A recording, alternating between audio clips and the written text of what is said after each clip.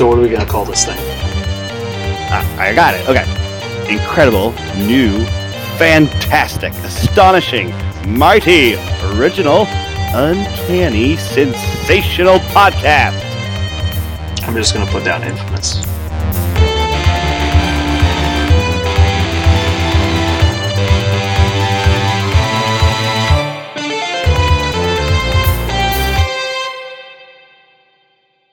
Hello and welcome to the Infamous Audio Podcast. My name is Brandon, or Mutilus on the forums.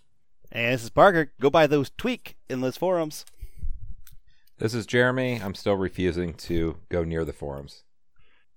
That's probably a good choice. I don't know if you've been paying attention to our Discord, but some of the questions in the rules forum are not, let's just say, worth asking. But, you know, clearly there's some new players that are trying to get tips, so it is what it is. Yeah.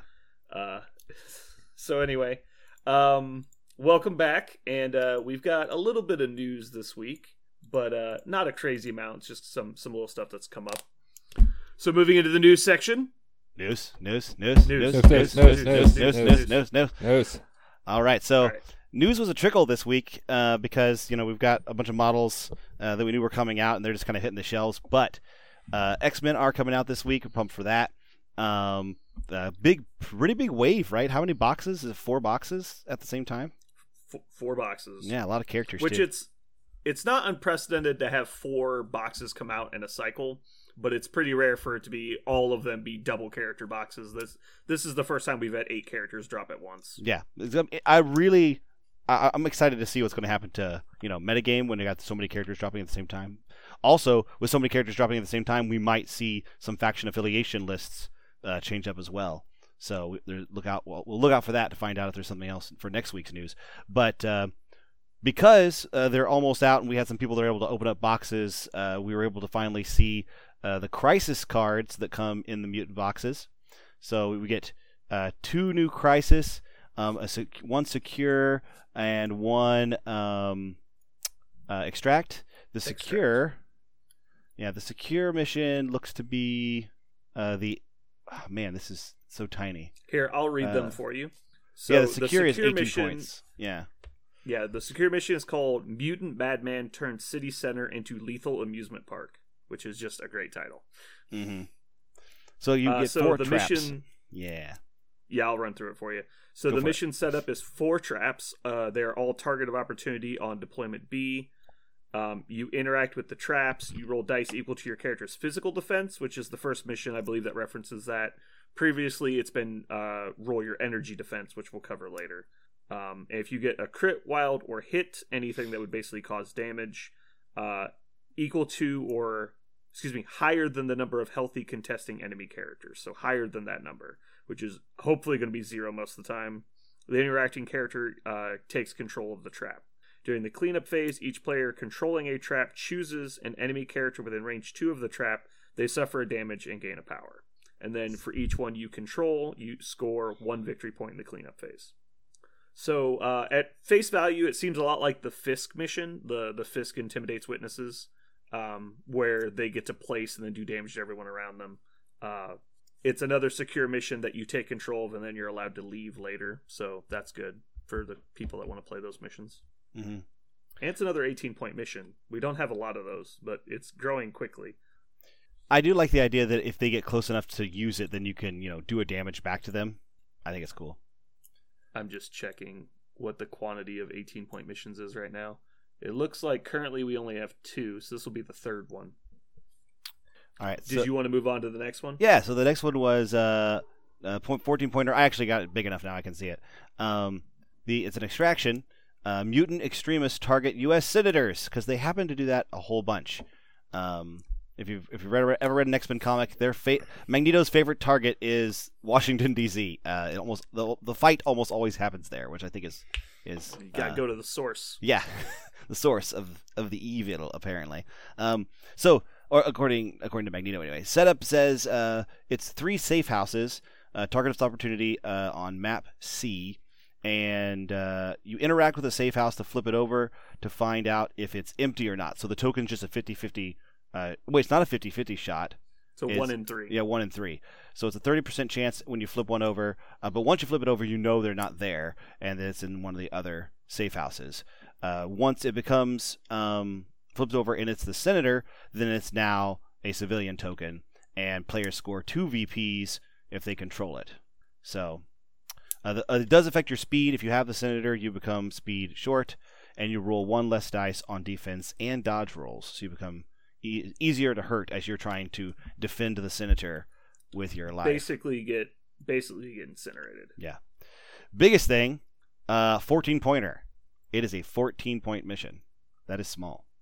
That is wee. Someone said on Facebook that it was hold on, let me double check. Because Magneto is 6, Mystique is 3, so that's 9. Sabretooth puts you to 13, Toad is 15. Yeah, so it's the faction that comes with 15 points worth of characters conveniently has a 14-point mission.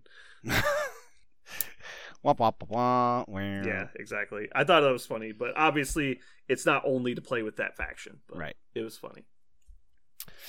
So, with 14 points, is it if you get 4 characters in a 14-point mission, do you just feel like you're going to win? Is that...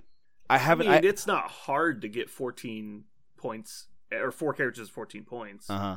Let's see. So even if you take the average character being... It's 2 4s and 2 3s. That's not that hard to do. 4 3s and a 2. That's actually fairly easy. It's just, once you start taking characters above 4 points, then it starts getting hard. Yeah. Obviously, if you're squeezing Thanos into that 14, it's going to be a little rough, but...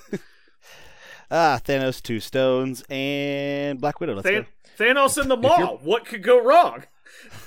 If you're playing Guardians, you can actually do it pretty easy and probably have 5 characters. Yeah. Yeah.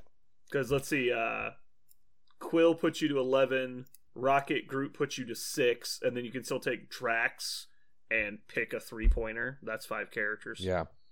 Drax and Hawkeye, maybe. Which that would be brutal. That would be very scary and hard to deal with. Yeah. And that's why I say, what I said before, that I'm always worried about, too many good 3-point characters just makes it to where spamming the most efficient characters is just the best way to go. Mm-hmm. Especially if you happen to put them all in the same faction. Or several. I don't know if we talked about this last time, because I don't think we'd actually physically seen cards yet, last time we talked. But they, I speculated they do have the X-Men logo at the bottom, not the Spider-Man logo. So this is showing that they're moving into the second phase of releases. So if we start doing restricted events, you'll have to pick X-Men era or the Spider symbol era for what's allowed to be played. But obviously the open format, which is the standard, is still anything goes, other than obviously banned cards. All right. Other news. We got to see into Wolverine's box, so we got his 2 tactics cards. First one is a Weapon X program. Was a Wolverine or Sabretooth can spend 3. He immediately gets a short throw. So they throw themselves. They do not suffer damage. They collide. So it's a short range pounce for Wolverine pounce. Or Sabretooth. But it costs 3, so it's a little bit expensive. I saw this one and I was a little bit underwhelmed. Costing 3 and a crisis card seems like a pretty steep points for that. Maybe I'm crazy because Wolverine really wants to be in the fight that bad. But just think about comparing it to climbing gear. It gives you the move that climbing gear does, but potentially does damage as well. Yeah. And I believe that Wolverine counts as size 3 for being thrown, right? Because he's heavy frame. Ooh, that is a good point. I have not seen looked at his card that hard. Does he have something for that? That's cool. I don't have it in front of me. Oh, now I gotta know, because if that's happening, I'm putting this in the list because he is size 3, but not being size 3. That's funny. Let me. Strong. Wait, are you just looking at MCP database or? No, I'm looking at the card. When determining if this character can be thrown or pushed, an effect special rule, blah blah blah, counts as size 3. Yeah. Cool. So yeah, he's making you dodge 4, which is cute. That's tight. Does it say for throws, or does it just say can be pushed? When determined if this character can be thrown or pushed by an effect or special rule, or when colliding with another character or terrain feature. Yeah, it was designed for that. Yeah. There you go. That's cute. You got the Cannonball special by himself, and it actually works better because he is heavy. Or That's awesome. Sabretooth has heavy as well, or no? Probably not, right? Probably not, because he's Nope. He doesn't have adamantium bones. no. That's true. He's Wolverine light.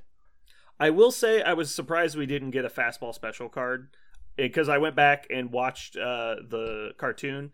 Beast is the guy that throws them for fastball special. It's Cyclops that throws them in the movies. Uh-huh. And so I was surprised we didn't get that card. And that made me sad, but I'll get over it. So that's Weapon X program. When you said Cyclops throws him, you mean Colossus throws him? Colossus. I said the wrong name. Yeah, That's okay. my bad. I was like Cyclops, and I was trying to imagine it in my head how that worked. He just got him by the britches. Fucking He says, Summers. I don't That guy trust does you as far as I everything. can throw you. And then he literally can't throw him. And he's like, oh. Our second card from Wolverine box. When an allied character with the healing... Oh, sorry, the name of it's Exceptional Healing. Exceptional Healing. When the allied character with the healing factor superpower would be damaged by an enemy effect, it may spend 3 to play this card, reduce the amount of damage suffered to 1. When I saw this So card, it's I was verbatim- super pumped. It's verbatim Odin's Blessing, except you don't have to be Asgardian and it doesn't have to be the Asgard faction. So it's unaffiliated, and it's on any character with the healing factor ability, which we're assuming that if Deadpool eventually comes out, he'll also have. And there could be other characters as well that have that. I'm kind of wishing that we went back and retconned Nebula to have it, because she heals one at the end of her activation, right? Yes, she Why does. doesn't she have healing factor? She's a bionic, I guess. It's not healing, it's repair. I don't know. But What? Maybe that was intentional, but yeah. Define healing factor real quick. it's a keyword. What does it mean? I don't remember what it means. At the end of your activation, you heal an amount of damage equal to your healing factor number. Okay, so it is what it sounds like. Okay. Yeah. It's at the end. Read the Wolverine card. Okay, because Nebulous is at the beginning. Yeah, it's at the end. Okay, well that's probably the difference then. Yeah. Because he also wants to be damaged when he attacks, because on the backside he does more damage when he's got damage. Right. Kind of like Drax does. Yeah, I'm double checking. Now that yeah. I'm seeing a lot of similarities between Guardians of the Galaxy characters and Wolverine now, so I'm wondering if they were a little bit of a playtest for Wolverine. Mm-hmm. But I really like this card because the point of heal over time characters is you have to take them down with overwhelming force, and so this just says your one overwhelming force is not going to work. If you have 2, your opponent can still get Wolverine, but he's going to have 2 to get him because he's got one. Yeah, it's an amazing trap if he's injured, and they spend like their last big attack trying to kill him. Because then you're like, oh, cool, I'll just be at 1 and then go kill you because I do like infinite damage now. Yeah, I love it. So cool cards. Cool cards coming from that box. Finally, the last bit of news. We have the Inhuman models teased. We don't know anything about them quite yet, but we know the 4 ones are Black Bolt, the leader of the Inhumans, and the King, Medusa, his queen, Crystal, who's a member of the royal family, and Lockjaw, the royal dog. I was actually a little surprised that we didn't see Karnak or Gorgon or any of the other guys, but maybe I don't know if they'll ever come out in the future. But Inhumans definitely riding on the coattails of the television show. They're trying to milk those multiple properties coming out at the same time. Because in terms of the Marvel Universe, the Inhumans are really a side story in a lot of things. But is it Quake in the Inhumans as well?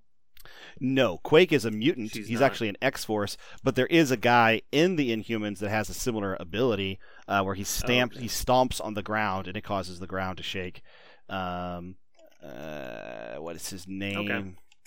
Someone was telling me that Quake was one of the Inhumans. I didn't know if that was true or not. It's Gorgon. That's the one I mentioned before. Yeah, okay. Gorgon is the one who can stomp on the ground, and he's a very, very, very common character to see in the Inhumans.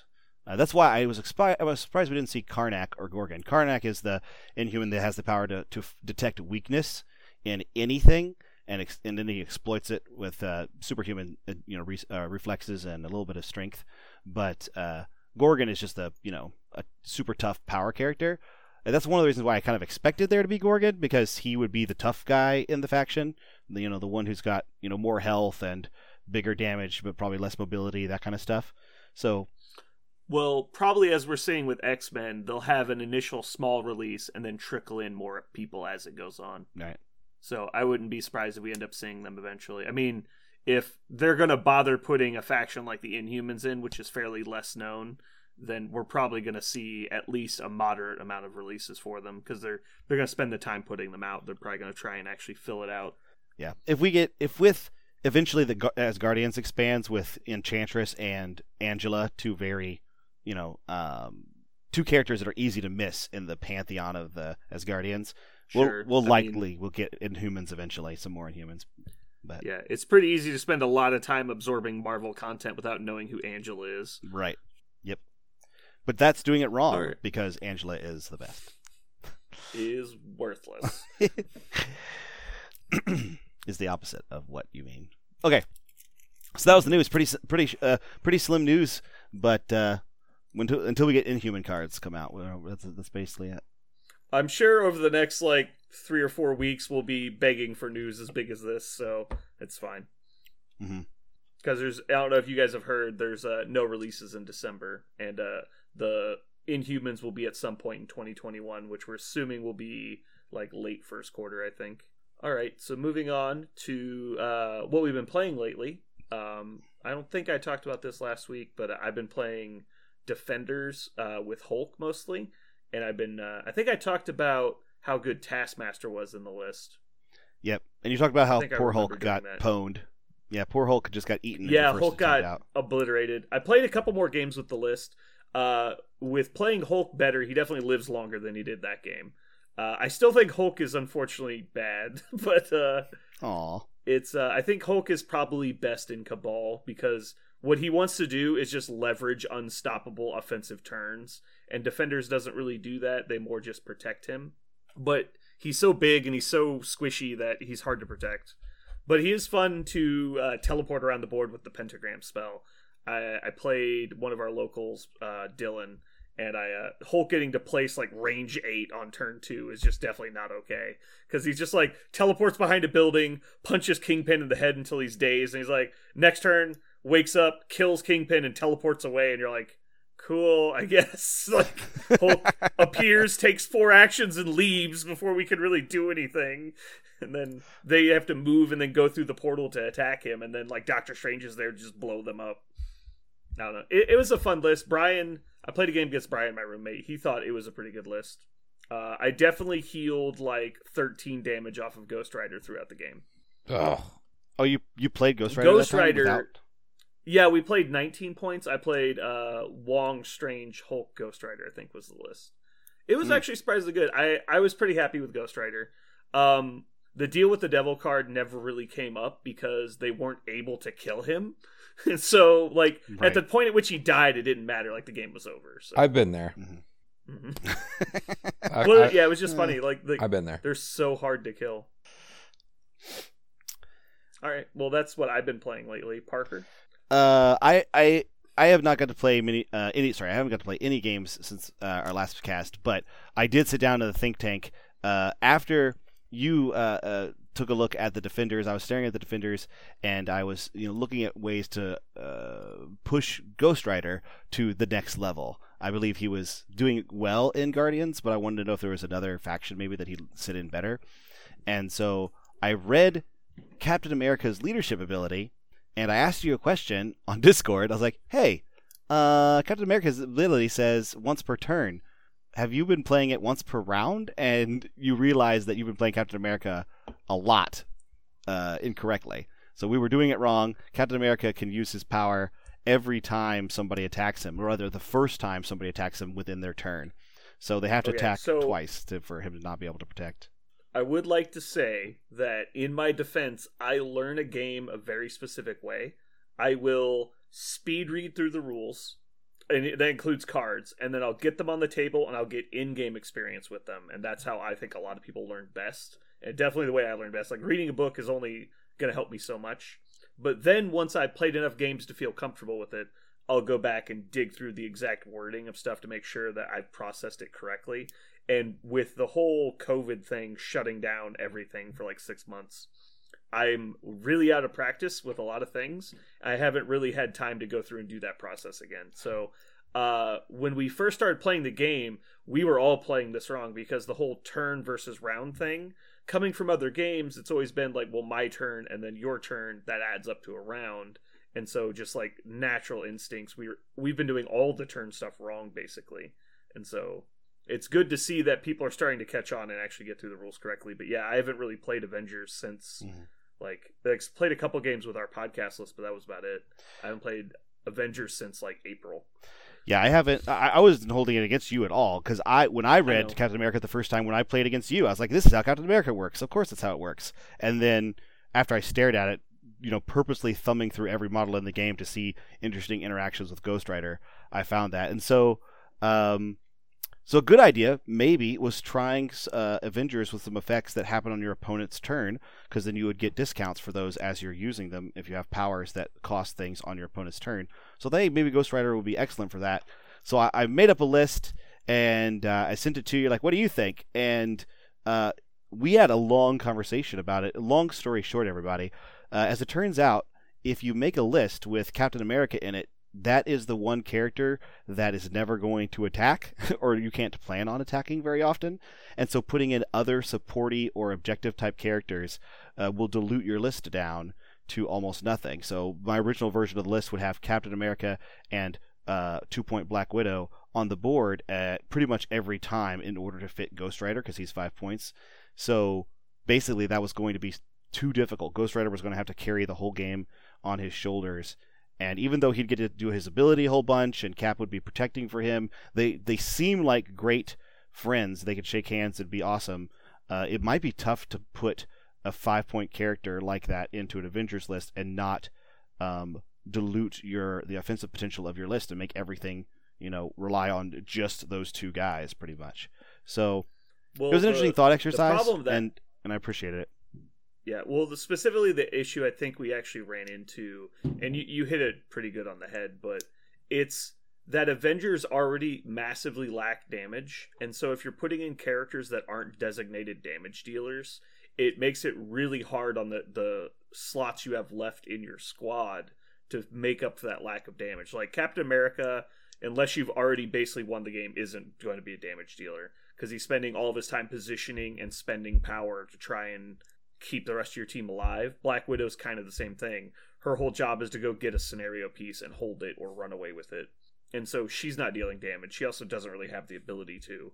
And so between those two characters, you're 6 points in and you've got very little damage added. And so if you're throwing in any more support characters, like all of a sudden, like your damage just drops off a cliff because you've only got 1, maybe 2 actual damage dealers, which is why usually every list I build for Avengers has like Thor and someone else in it that can do good damage over time. And then it's just all about Cap keeping them alive long enough to get their damage out there. So real quick, explain what you were talking about, the turn versus round, and exactly the ability you're talking about and how it works. Okay, so Captain America says once per turn when an allied character uses a superpower for the first time, reduce the cost of that power by 1 to a minimum of 1.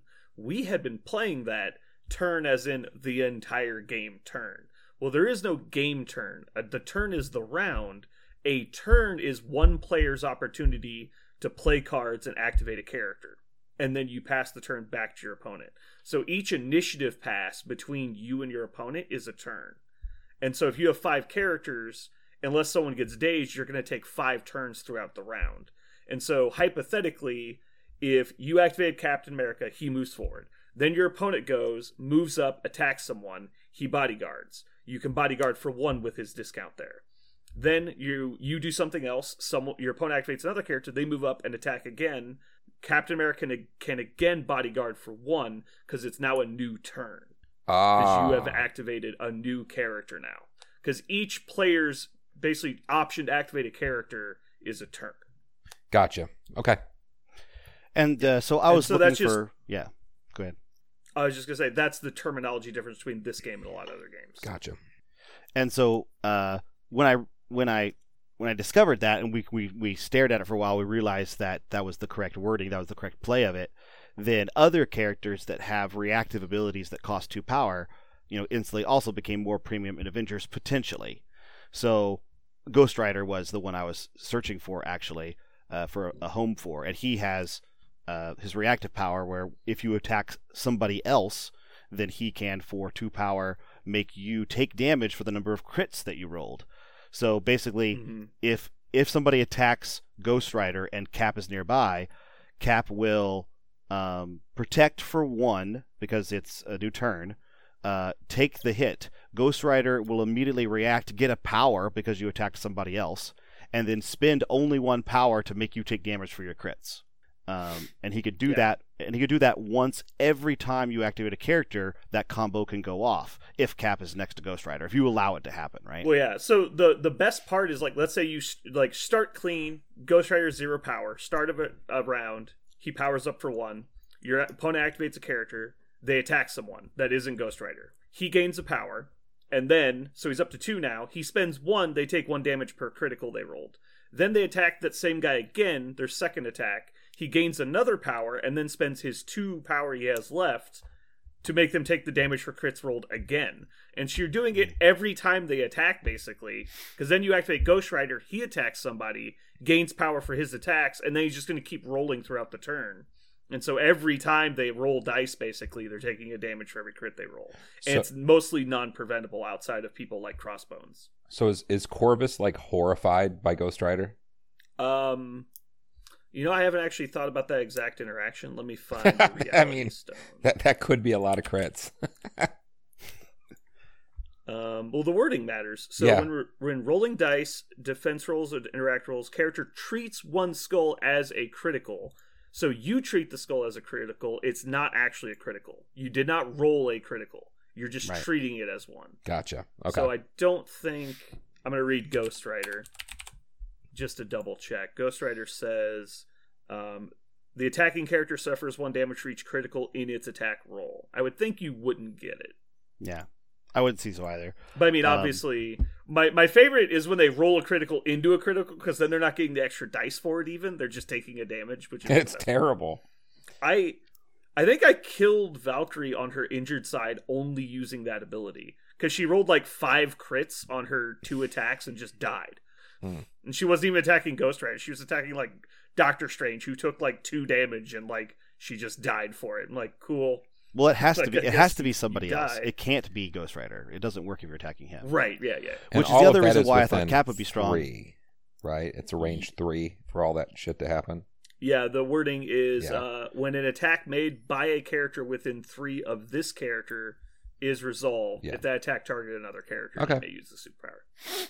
So the other thought was Captain America could also, protect him more often. Because if you just focus on Ghost Rider, that ability never goes off. But Cap is a protector, so it was an idea. But yeah, so you attack Ghost Rider, Cap spends 1 to redirect the attack to himself, then Ghost Rider gains a power because you didn't attack him, and then makes you take damage for attacking That's Cap. What I just said. Like, no, it's a great combo.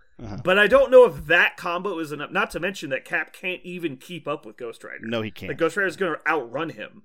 And so he has range 3 attacks, so he could like not use his full movement. But all Cap's going to do is double move to keep up with him the entire game. And every time they're going to separate them with pushes and throws and stuff. Right.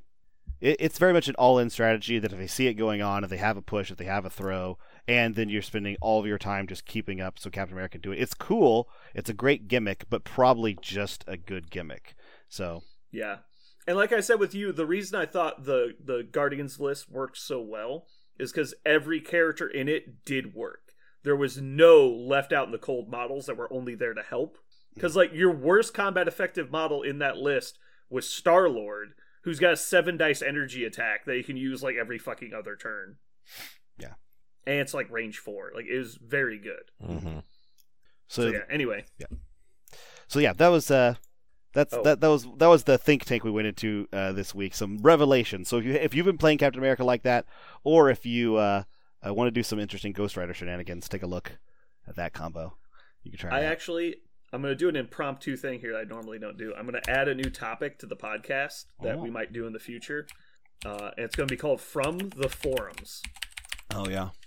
Which, if you guys know me, you might think this is going to be a bad segment, but it's actually going to be a positive segment. So this week on From the Forums, we actually got a very important ruling that I never thought about. And so, I mean, this is mostly just me not paying attention to the wording, but it was asked if you could push a character through yourself to the other side of you. And so initially I said, well, obviously not, because they're going to contact your base. But it says in the rulebook that pushing follows the same rules as throwing, except there's no collision effects. And throwing says you can throw people ignoring yourself. Mm-hmm. And so, like, Hulk wants to throw somebody, you can basically suplex them, right, and throw them behind you. And so pushing follows the same rules. As long as they have enough movement to move past you, you can drag them through yourselves. Which makes guess which faction a lot better. Spider people. Yeah, Web Warriors. Parker's just got this goddamn grin on his face. Jesus. So you can attack. So yeah, Spider-Man standing on a point. You just say, "I'm using Webline," and you get off the point. It doesn't matter like where you are compared to them. They're just going to get pushed through you behind you as long as there's space. So like when we were having all that trouble getting you out of that hole in our game, I could have just pulled you through Peter and it would have been not a problem at all. Okay. Yeah, so that's good to know moving forward. And then I'm going to keep an eye on the rules forum. And so if I see any other important stuff like that come up, there's only one. The only other one I saw, which was just a timing clarification. So when Loki wants to use the I am a god power, where he can succeed on blanks, the trigger is before he rolls dice. So if you use it defensively, the timing says the attacker rolls dice before the defender. And so if you're using it in defense, you can wait and see your opponent's roll, then use the power I am a god and roll your dice. And so if they roll a bunch of hits, you'd be like, oh, well, now I'll use it. Or if they roll terribly, you don't use it. I love that idea. It's like, ooh, you look like you're really going to punch me. I am a god right now. Yeah, but yeah, choose to be a god. That looks limp noodle, so I'm not a god. Or you can watch Hulk roll his 14, Hulk smash dice and go, that's 11. I'm rolling 3. I'll just save the power and get dazed. Right. All right, cool. All right, so that's going to end that topics for us. So we're done with what we're playing, and we're done from our first segment of From the Forums. So moving on to Hobby Corner. Hobby projects I've been working on. I've been doing a scratch built building under construction to go with my construction site terrain. It's mostly coming together, and I'll probably be done with it this weekend, and then I'll post pictures of it on our Facebook page. So if you guys want to check that out, you can go there and see what it looks like. Do you guys have anything you've been hobbying on? I know Jeremy said he's itching to get some new models to paint. Yeah, apparently I have 8 models to put together and paint very soon. So you better have those done Saturday. Challenge accepted. I have no new hobby news, none. You still paying the dollars to have other people paint your stuff? I am still paying those dollars and feeling good about it. All right. So since we just talked about the Inhumans a minute ago, Parker, do you want to do your comic corner now? Sure, yeah. Inhumans are one of those comics that, they're oftentimes like the side characters. They're a deus ex machina. They kind of show up to be, we need a way to write ourselves out of this problem. Spider-Man needs to fix the problem. Avengers need to solve this issue. And so the Inhumans show up because that's kind of how they work. So that's what I got for you today. Another one of those, because that's just basically par for them. I wish I looked really hard for a really good, a complete multi-issue kind of I'm really proud of this Inhumans story, and I struggled. However, I did find a Brian Bendis a number. For those of you guys who don't know who Brian Bendis is, he's a longtime Marvel writer. His very first really big project that got a lot of acclaim was Ultimate Spider-Man, which is still one of my favorite things ever. The original Ultimate Spider-Man in the Ultimates universe. But after that, basically they put Brian Bendis on every single major Marvel event. If it's a big event in the Marvel universe, he wrote it. So he wrote House of M. He wrote Secret Invasion.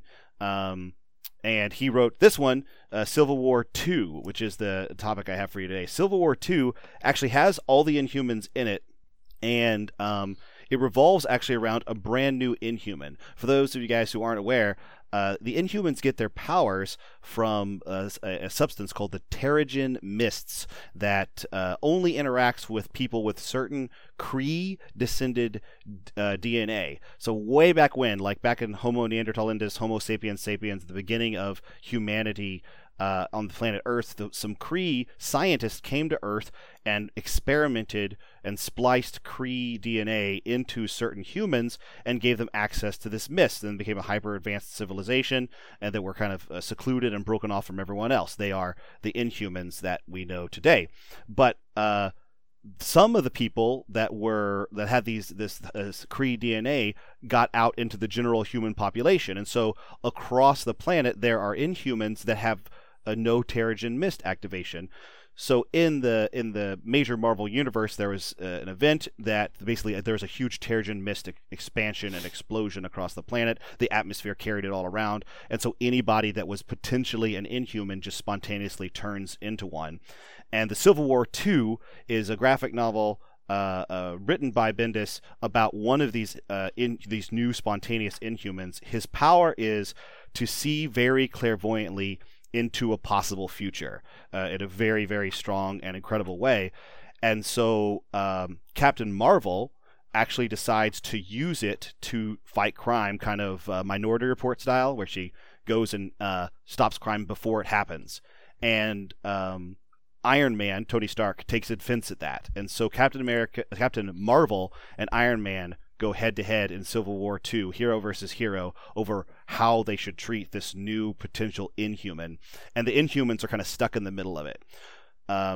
If you have never seen anything about the Inhumans, there's a pretty cool introduction to their society. You get to see it through this new Inhuman that shows up, and how it is that they work, how they're trying to incorporate all these random Inhumans back into a culture that had been secluded for so long. Brian Bendis does a great job with the story overall, but my favorite part of the Inhumans in this is the artist. Oliver Coipel does an absolutely ridiculous job with the Inhumans. They look so cool. In particular, Medusa. Medusa has animate hair. Her hair she can animate it and prehensile, and oh my god, her stuff in this, her prehensile hair looks so freaking cool in this comic. It's one of the goofiest, dumbest powers, but Coipel makes it look so amazing. Isn't she supposed to be like the queen of the Inhumans? She is, yes. In the current Marvel universe, Black Bolt is excommunicated. He's not dead. He's just off doing his own thing. Very long story short, Black Bolt is the reason why there was a Terrigen explosion, and he basically abdicated the throne at the same time that he released the Terrigen Mist across the planet Earth. And so Medusa is ostensibly the only ruler of the Inhumans now, and she is, one of the main characters in Civil War II, because she is, technically the person that Captain Marvel and Iron Man are fighting over is one of her citizens. So she's, a big part of the story. And her hair is, I know this sounds strange, but the art choices that he makes for her hair are just so freaking cool. It looks amazing. So if you want to see some cool Inhuman art and a really good story, the Inhumans are part of it, and they're interesting too. The Civil War II is a cool one for that. It's also Brian Bendis. I've never seen Brian Bendis puts his hand on a major Marvel event and it not be just awesome. It's great. So you'll like it. So I'm not very familiar with the Inhumans. I think a lot of people aren't. Is it like standard for the Inhumans to be really powerful compared to like your average mutant, or is it just kind of like a crapshoot like the mutants are? Yeah, it's just kind of totally random, like your power level. One of the things about the Inhumans is that some of their powers seem infinitely ridiculously strong. Like Karnak's, for example, when the one, we don't have a model for him now, but Karnak's ability to sense weakness in anything is actually like insanely powerful, right? From an engineer's standpoint, just like I can look at anything and know precisely where its weakness is and then shut it down instantly. And you're like, well, hell. Like, you're unstoppable functionally, right? And that is basically what Karnak's power is, and that's how it works in the Marvel Universe. Is he's functionally unstoppable if he gets the opportunity to exploit the weakness that he observes. Like, he can't be stopped. So they're Inhumans like that, and then they're Inhumans like, you know, Triton, who is, you know, he is a fishman. That's his power. That's it. He's a fish. Isn't there enough bad fishmen in the comic world? Yeah. So I think we have enough. Yeah. Well, that's in the DC universe. Like 1/3 of all bad guys are semi-fish related. Yeah. Aqua. We need another Aqua. Yeah.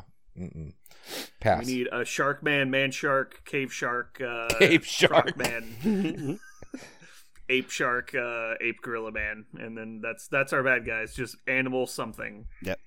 Or like mirror something. Okay. Or cold something. Well, No, I guess yeah. we all know a little bit more about the Inhumans now than we did, unfortunately. I know the Agents of S.H.I.E.L.D. TV show deals a little bit with the Inhumans, so there's that. Yeah, they have their If own. you They wanna have their know more own about show that. now too. Inhumans have their own series now. It's 8 episode. Oh, that's series. true. Yeah, I forgot. Yeah. Well, I just remember Agents of S.H.I.E.L.D. was basically awful for the first season. And then the second season was really good. And then it just goes awful, good, okay, awful, and like kind of weaves its way in and out of being good and bad left and right. But it was worth watching, I think, the Agents of S.H.I.E.L.D. show. There's definitely some characters that are fun to watch. Well, the Inhumans right. season is exactly a spin-off of them on the Agents of S.H.I.E.L.D. show. Yeah. Okay. So that brings us to our final topic of today, which is going to be crunching the numbers. Crunch. So today, last time we did crunch the numbers, Parker pointed out some stuff with Action Economy that we're going to dive deeper into eventually. But that inspired me to take a look at defensive stats throughout the game. Jeremy, I don't know if you have the spreadsheet pulled up, but it's one of the tabs in that Excel sheet we have. It's called the Defense Matrix. That sounds... So basically what I did is I compiled a list of all the defensive stat lines in the game currently, which I have 50, but one of them is Green Goblin on his injured side because his stats dramatically change on the backside. He was the only one I noticed that had different stats on the injured side. So going through here, generally all the stats range from somewhere between 2 and 6, which is, you know, pretty basic as far as everyone knows. Their only stats that are 5 or 6 on non-ultimate encounter characters are in the Mystic stat, though. So the Mystic has the highest end of the side, but that's basically just because of people like Magneto and the Maw and people like that. Just they're like Mystic oriented, so they're very high in one stat. All right. So, if you guys haven't looked at this too much, stop looking at it. I'm gonna play a little guessing game with you guys. So close your eyes. I'll All right. turn it off. I see you guys not having your eyes closed. All right. Okay, so back in the day, we talked about how Jeremy said that the Mystic defense stat wasn't actually the bad stat; it was actually energy. And at the time, I said, I don't know if you're right. I'll have to look into it. And so, looking into it now, I think every one of us can agree physical is the most commonly high stat, right? Like, if a model's going to have a high stat, it's going to be physical, right? Word. Okay, so I'll take that as an affirmative. Yeah, that's what word means. So, can you guys guess what the average... Jeremy, I see you peeking. I'm not looking. Can you guys guess what the average... what the average physical defense in the game is? So, of the 50 stat lines, if you took the average, what is the average physical stat? Obviously, there's a lot of 3s, so... Yeah, I was going to say, I would say median has got to be 3. Average? Right. So... Average probably So 3? the average is 3.215686275. So we'll just call it 3.21. All right. So 3.21 is the average physical stat throughout the game. Can you guys guess what the Mystic equivalent is? What's the average Mystic stat? Oh, because we always assumed that Mystic was lower. It's 4. Oh, I bet Parker, it's actually... are you cheating? No, I'm not. I bet it is... I bet because those couple spikes actually totally throw it off. I bet it's like... Well, keep 4. in mind, there's only 2 of those really high ones, and there's 50 stat lines. Green Goblin's injured side is high too. It's not 6 though. Right. It is actually it's 5. It's 5. He's the only other one over 4 of the non-ultimate encounter. I bet it approaches 4 or it is 4. I bet. Okay. Well, you're wrong. Okay. Jeremy, Right. do you want to throw out a guess? 3.87643. All right. No, it is absolutely identical to the physical stats. Shit. It is What? 3.21, exact same remainder. It is Wow. the exact same average as Mystic. That's much more interesting However- than. That's much more interesting. Yeah, than I it's almost like there was a plan to make Yeah. them exactly the same. thought. Yeah. Now, alternatively, Jeremy said energy is the lowest, but to show how wrong he was, the average energy stat is actually 2.92. It's dramatically lower than the other two stats. So Jeremy was absolutely right. Energy is hands down the worst stat. Yeah, I told you. Yeah, Jeremy was right. Bitches. So, I've made this little compiling list here, and it shows, to explain this chart, it's kind of confusing for people just looking at it, so it's probably best if I just explain it. Obviously, our people, listeners at home, can't see the chart. Basically, I compiled a yes or no list based on what a model's highest stat is. And this is a relative chart, not saying like they have a high stat overall, but relative to the character, the number is high. To give an example, Black Widow is a perfect starting place. So she has an energy defense of 2, and then a mystic defense of 4, and a physical defense of 3. And so she's average to physical, low to energy, high to mystic, right? And part of that is like her psychological training or whatever. But basically she has a low stat, a high stat, and a median stat. So I went through all of the characters, and if they had a median or stats that were tied, I called that their average. And then if they had a high stat or a low stat separate of that, I noted it. So a number of characters in the game of low stats, so saying their singular low stat, they had one stat that was lower than the other two, was the only time I counted this. So if they had like a 4 in physical and 3 in energy, 3 in mystic, I said they didn't have a weakness because they're average to those two, right? Mm-hmm. So of characters in the game that had a weakness to physical, out of 50, there are 5. So 1 in 10 characters is weak to physical. Moving on to energy, there were 8 characters that had a weakness to energy, and 5 characters that had a weakness to mystic. And so 8 being the noticeable outlier, there's 3 more characters in the game that are weak to energy than the other 2 stats, which is not quite double, but it's still a noticeable amount. Yeah. Alternatively, moving over to the high side, so saying that you had a singular high stat, there are 12 characters in the game that are strong against physical over the other 2. There's 8 characters that are strong to mystic over the other 2. Because like we said, physical is going to be the most commonly high stat. We all agreed on that. Yeah. And the numbers show that as to be correct. However, there's only one character in the game right now that is singularly strong to energy. Isn't that crazy? Mm-hmm. Over 10 times as many to the other 2. That's crazy to me. And the only character that has a higher energy is Captain Marvel, which obviously makes sense. But, Yeah. But yeah, it really surprised me when I started digging into the numbers. I didn't even consider that like almost no one is strong to energy. Like that you wouldn't want to attack them with energy. And not only that, but she has a special rule in addition to her stats that makes her even more resilient against energy. So yeah, if you're ever worried about energy, Captain Marvel, she's good. That's what's really fascinating about that is in general, we've talked about this before. We haven't actually done this number. Now, this will be maybe the next task for us, crunching the number or attack types in the game. A lot of ranged attacks or range 3+ attacks are energy. So that means that energy attackers just in the game, or rather ranged attackers in the game, are going to be able to exploit just stats more often. That's interesting. Yes. And so moving on to the median. So these stats are true if this number. So we're talking about physical. If your physical is equal to another one of your stats, or in the middle of 2 other stats. So like Black Widow, for example, her physical defense would have been her average stat. Mm-hmm. But like Bucky, obviously all 3 of his stats would be average because he's 3s across. Actually, wait, I say that Bucky's not 3s across the board. He has 2 in Mystic. Drax is 3. But like Drax is. Yeah, any of the other, like Star-Lord, any of the other 3s across the board people. The average defenders is what we call them. There are 34 people with physical being their average stat, 44 with energy, 36 with mystic. And so take that for what you will. Basically saying there's a lot of people that have 3 in their energy defense, but very few that are strong to it, and a handful that are weak to it. So it's just kind of a weird way that falls out. talking about total defense, so adding all three numbers together, the possible ranges are somewhere between 7 and 12. There are only 2 characters in the game that have a 7, and there's 1 character in the game with a 12. And everybody else obviously falls in there. So there's 2 with 7, 9 have 8, 17 have 9, which is what we call the average. And then 11 people have a 10, 8 people have 11, and 1 person has the 12. The average in the game being about 9 1/3. It's 9.3529. What are the outliers? Sorry, what are the maximum and minimum characters? Which characters are max and min?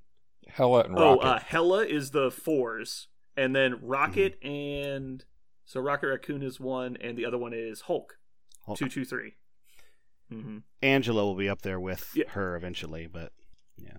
Right, yeah. I just did characters currently out because I didn't want to go hunting down cards online to check stats. Right. So obviously this list will be updated at some point. So this is kind of the important stuff that I was looking at, and I've sorted all these by color and everything so I can kind of like dig into the math a little bit. And so I just thought it was interesting that everyone, I think, was assuming that Mystic was supposed to be like the desirable damage type. Really, Energy is the desirable damage type, which makes characters that have energy strikes, like I believe it's obviously Killmonger and Ghost Rider have energy strikes. I think also a lot of ranged people do, like Rocket and Star-Lord.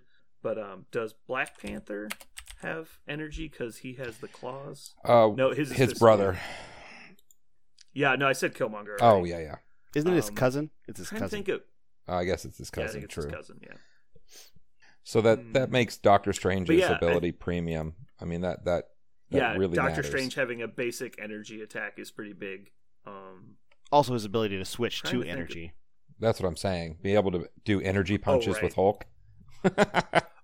Fun thing I noticed in one of my later games. I don't think I talked about this last time. In my defenders list, Taskmaster being able to use his Memnonic attack thing that adds dice equal to your physical, and then switching to another damage type is hilarious. Because you go against Venom, you're like, sweet, I spend 2, I'm doing an 8 dice attack, and it's energy, and you're like, god damn it!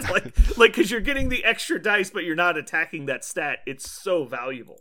Because you get like 8 versus 2 swings for 3 power. Like, that's a huge ability. And also people like Hawkeye being able to choose energy damage over another type is great. Yeah, Green Goblin can do that too. I can't remember who. Ultron has the ability to choose damage type on his big attack, which is 7 dice, which is good. And he has an energy attack that costs 0, even though it's only 5 dice. And so, a lot of really valuable people on the energy damage type. Oh, wow, I never realized his strike only does 4 damage. So, Energy Blast is like his bread and butter. Mm-hmm. Okay, so yeah, that was energy attackers, good. So I did another little comparison of basically which characters have a better to one attack type than another. And so basically this column is if a character has a better physical defense than energy. There are 16 of the 50 characters have a better physical defense than an energy defense. And so that means there's 34 that have a better energy than their physical, which I thought was actually kind of surprising. Huh. But then, alternatively, going from who has a better energy than Mystic, it's almost exclusively Mystic is higher. So, those people that you want energy damage to hurt, it's not just that they're strong to physical or weak to physical, because of the 50 characters, only 6 of them have a higher energy defense than a Mystic defense, which is horrible, right? Like, that's ridiculous. Heavy one-sided. And so Mystic is, if you had to choose between energy and Mystic, it's not even a question that energy damage is better, which is basically the two we're talking about, because physical is obviously the most commonly resisted based on the number of like highest stats. But there's just so many that have physical or Mystic higher than energy, it's crazy. And then the closest one actually is physical versus Mystic. 17 people have higher physical than Mystic, 33 have higher Mystic than physical. And so basically what we found out is Mystic is actually the hardest thing to attack in most cases, because it's very, very rarely a dump stat. Like, almost never are they just terrible at Mystic. That is true, though. I found this interesting. Yeah, when you're looking at cards in the game, I was not totally ignorant of that trend. And also, Mystic is the only one where it punches up above 4 at all.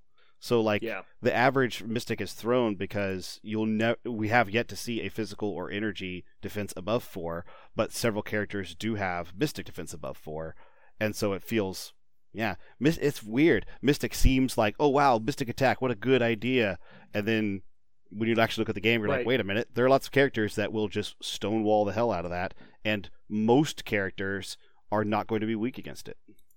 And so talking about like weakness possibilities, there of the characters in the game that have a 2 in a defensive stat, 6 have it in physical, 11 have it in energy, and 5 have it in mystic. And so mystic is the least common weakness amongst characters in the game, energy being the most common weakness. And then at 3, there's 28 in physical, 33 in energy, 33 in mystic. And then number of 4s, however, physical has 17 4s. Energy has 7, Mystic has 11. And then obviously Mystic has 1 5 and 1 6 currently, which is about to change. Because Magneto. He's so neato. I know. I was waiting for someone to say that. He is. So yeah, do you guys think that there's any more information to be gleaned from this chart? Do you have any questions about defensive stats that I might have been able to answer for you? No, I just find it fascinating. As someone who has just recently began like really canvassing the game for interactions and look, because I really like Zemo, I really like Ghost Rider, so what can I do with them? Let's look at every single card of the game really closely. It's interesting to see all this data next to each other at the same time, confirming suspicions that I didn't have enough, right? You look at the cards, you're like, wow, that he has a 2 defense against energy. Okay, and you move on. Well, he has 2 defense against energy too. Okay, and then you don't realize how often that's actually happening until you put them all next to each other, and you realize, oh wait, actually, energy attacks are going to do very well against so many characters in this game. I would like to. I think for my next. Oh, sorry. Go ahead, Jared. I was going to say the one thing I would like to see is point cost and health totals and how that relates. Oh. I was literally going to say, for my next crunch the numbers, I'm going to incorporate health and point cost into the matrix. Well, we're on the same page. Literally what I was saying when you interrupted me. Yeah. So yeah, this one I just wanted to do pure defensive stats because obviously having a big health pool behind your defensive numbers helps. And obviously a lot of these characters like the Maw and Magneto are going to have abilities that greatly affect their defense outside of that, and also characters like Captain America and Taskmaster and Black Widow. There's a lot of people that have abilities that affect their defense on top of that, but it's really hard to evaluate those in individual number analysis. And so obviously you'll have to look at those independently, but if they end up with a really high score on these other things, then you might want to look at it. In addition, with even maybe even just put an asterisk next to the people that have special rules on top of their high defensive numbers. Like Hela for a 4-point character is, I think, a little bit high on the hit points because she's low because she's 6'4", right? She's only got 10 hit points. But the resurrection ability obviously is very important for her. And she has no way to modify. She has no way to modify her dice. I mean, that's a big one too. Yeah, that Who hurts. Can modify? Yeah. Mm-hmm. Yeah. Or count blanks, So- or your wilds don't count, Right. or yeah. Mm-hmm. Yeah, there's a lot of really good defensive abilities. So yeah, when I include hit points and point cost, I'll basically give everyone a score, and it will have a formula built in. It'll just tell us basically the value of their defensive stats and hit points are to success. And I'm gonna dig into the average damage per attack kind of stuff. So it'll basically be how many attack dice on average have to be rolled against you before you would be dazed or killed. And so that will basically come out to a survivability number. And then you'll basically look at them and go, okay, well, in a vacuum, the raw numbers say they are this hard to kill. And so switching that over to adding in your different special rules that add to their defensive stats, then that will be kind of up to the individual person. But I think it'll be interesting once we have I have this formula database filled out, going, okay, well, obviously we think Avengers are really hard to kill, Black Order are really hard to kill, so maybe we'll start seeing some patterns on basically characters taken versus characters' ability to survive, and see if there's maybe a reason we see a lot of the same characters over and over again. So I have a question for you. It's kind of related to this. This is awesome, and by the way, thank you, because I know this takes a level of analysis that is actually outside of my expertise. I don't know how to even start doing this kind of thing in Excel. So this is awesome. Oh, I thought you were going to say it's going to be outside your patience level.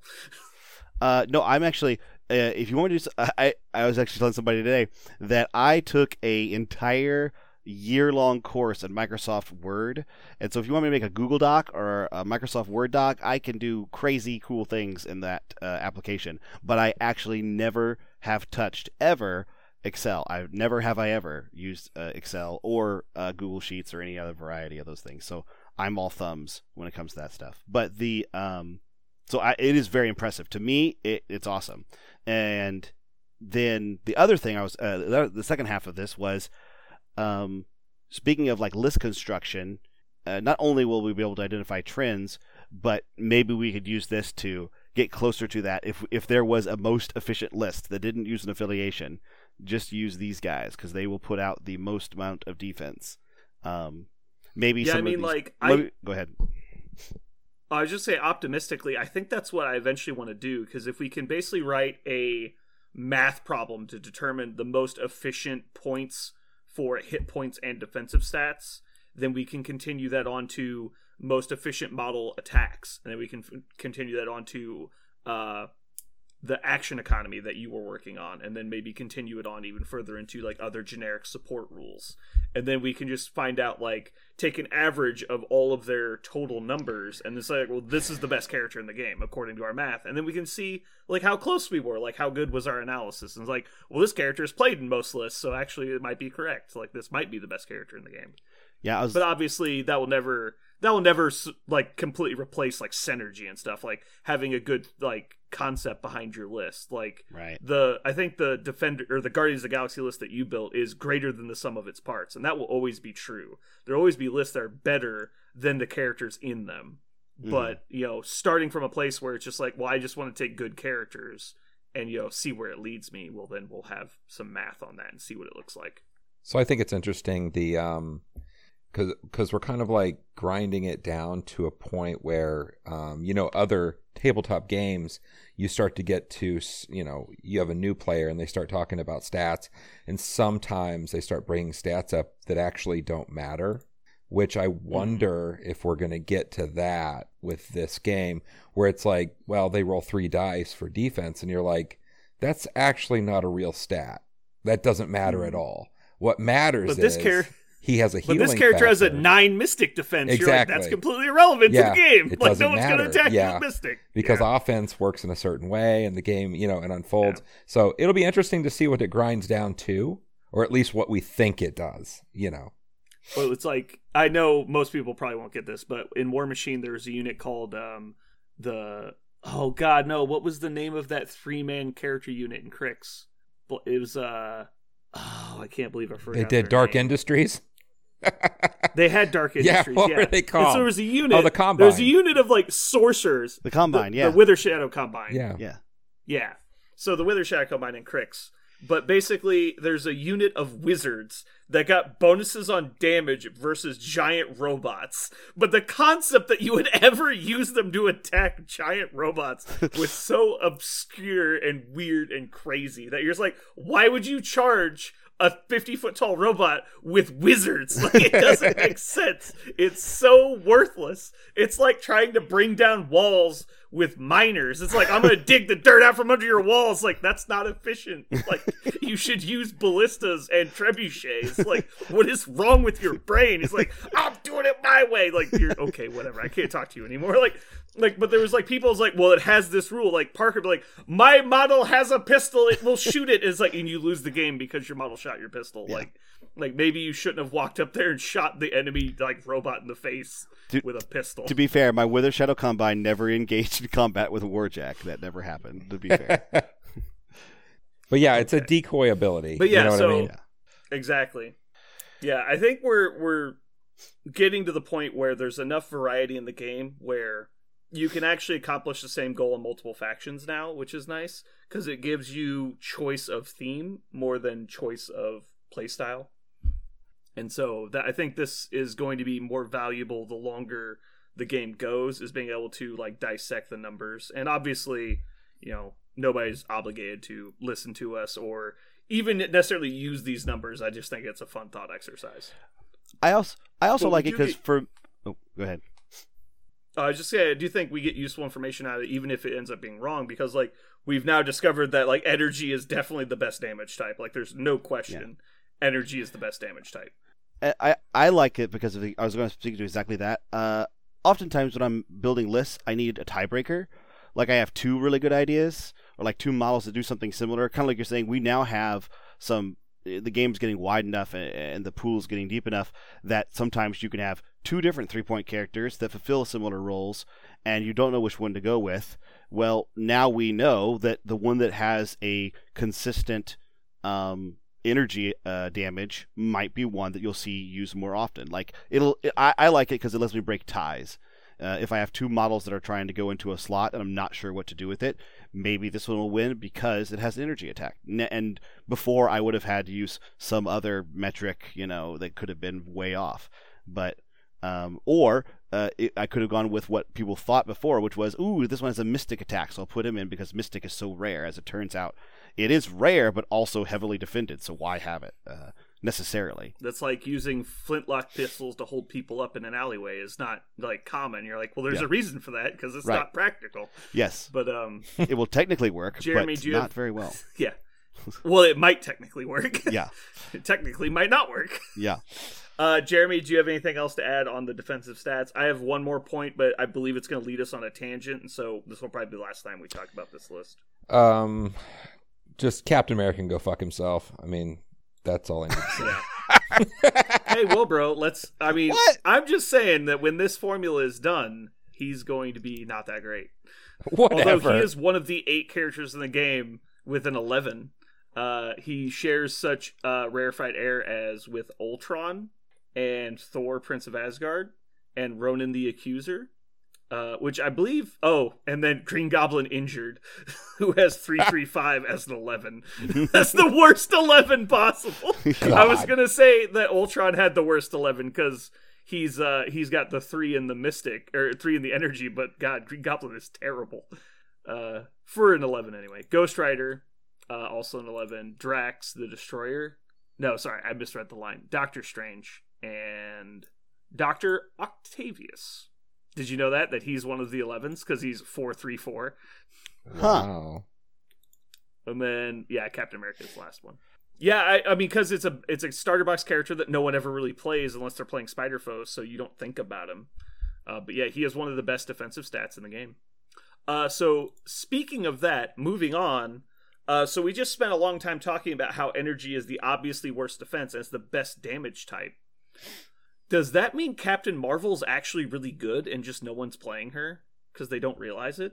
Because she's got a 4 in energy, and in addition to having a 4 in energy, she has an ability that helps you defend against energy attacks with energy absorption. If she rolls a wild in her defense roll, she gets to change one of the opponent's crits, wilds, or hits to a blank, which I believe will let you cancel their wild ability, which is really good.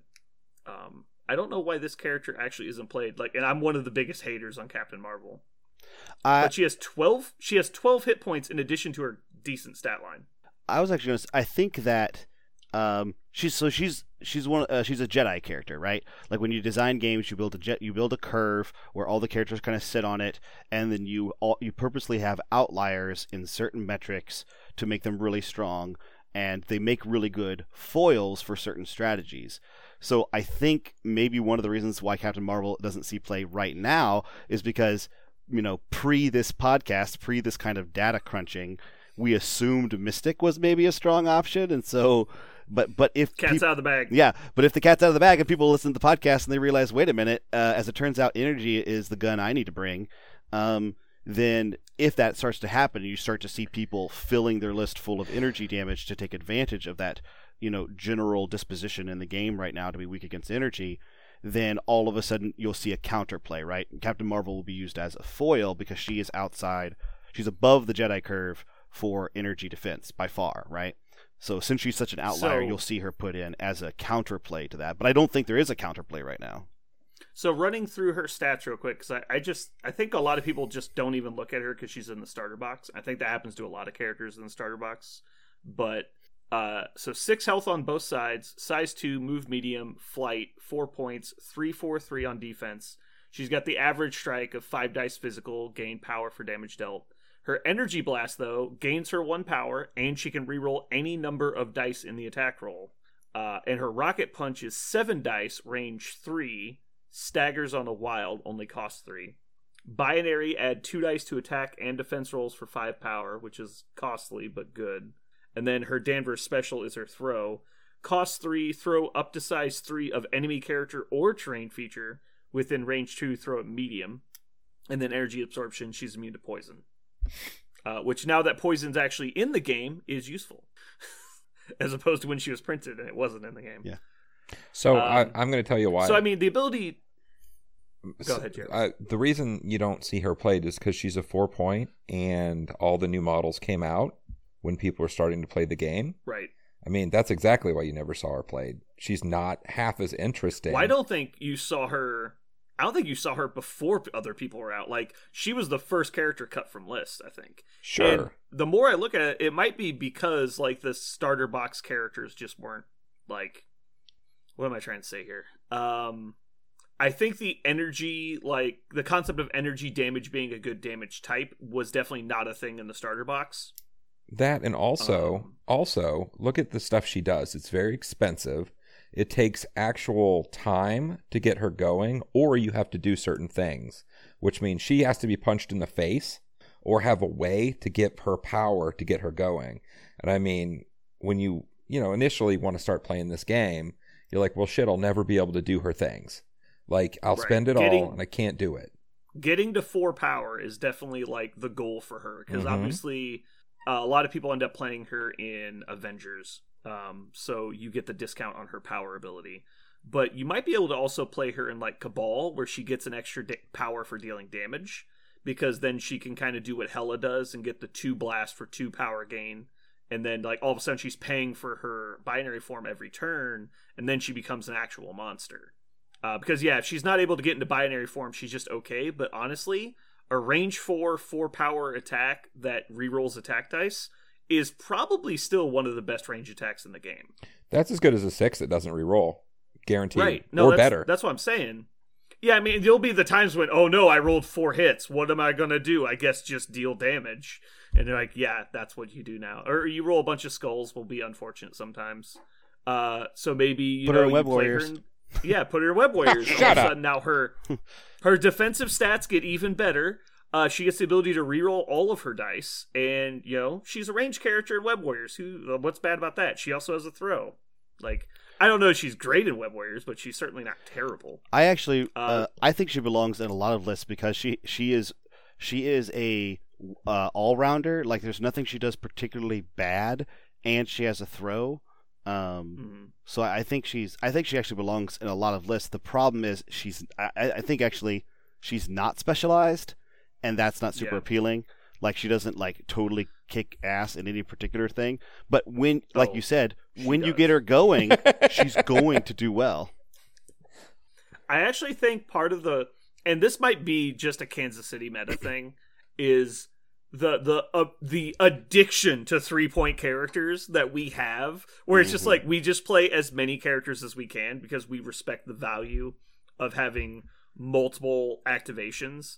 There was a thing called multiple small unit syndrome in, like, War Machine for a long time, where throughout the course of the game you'd basically have people would build lists that had, like, 1 or 2 massively large units, like 12 or more guys, and then just support models behind them. And you'd get to the point where they could accomplish almost anything individually, but they couldn't accomplish multiple things at once. And so you would see lists just try and go on the other side of the meta, where they would just have lots of, like, 4 or 6 man units that could do all these different things simultaneously. And that's where you run into, is like when you're doing Black Order, it's like, well, Thanos can move over here and kill that guy and take his objective. Or I can move over here and take this point and move people off of it. Or it can do this, but he can't do all of it. Like, he can't accomplish two completely different goals simultaneously. But, like, Guardians of the Galaxy can, because they've got 7 fucking characters on the table. Like, so having lots of cheap characters that all have 2 health bars is really valuable. As where if you're just running, like, 4 guys because you took all the expensive dudes like Asgard tends to do or Black Order tends to do, you just run out of activations to accomplish goals. And so I think that's why a lot of people moved away from Captain Marvel, because at the time, she was considered expensive. But now, with all these 6-point characters running around, she's not nearly as expensive as we imagined she was. Thoughts? I guess when I actually really, really liked your Captain Marvel and Cabal idea. I actually like that a whole lot. That's the very first way, and that's 100%. I believe it was the very first episode of the podcast. I never think of the bad guys. I never even think about bad guys, and so I go, you can't put Captain Marvel in the bad guys. There are no bad guys. There's only X-Men and Avengers and Spider people in this game. But also. I didn't actually finish reading the ability, but energy absorption, every time she triggers energy absorption with a wild and she changes a die, she gains a power. Yeah. And so if you actually shoot her with an energy attack, it's like just a bad idea. And so I think if the meta does change to massive energy attacks, I think you're right, she is the counter and she'll start getting played in a lot of lists. Even if she doesn't make, a lot of rosters. I don't know if she'll actually make the table a lot, but when your opponent looks up and sees her in maybe like Web Warriors and you've got like Inspiring Monologue on your roster, like they'll just be like, I can't kill her. Like she'll never die. So I can't play my energy strategy. So I have to like switch to something else. I actually really like her in Cabal for exactly what we just talked about. In Cabal, it's the faction that she can just shoot out, right? I'll stand to this point. You'll shoot at me from range 3. I'll shoot at you from range 3, and we'll trade energy blasts, and we'll see who wins. I'm saying. I know that she goes to range 4, but I'm saying that she also has a potential 9 dice energy attack that staggers on wilds. Yes, that's a good attack. Which is awesome, and it only costs 3. It only costs 3 power. So I think. Well, I mean, once you're in binary form, it does. Right. But I really. But also, she'd be really good in Cabal because Red Skull can move her around and allow her to double tap.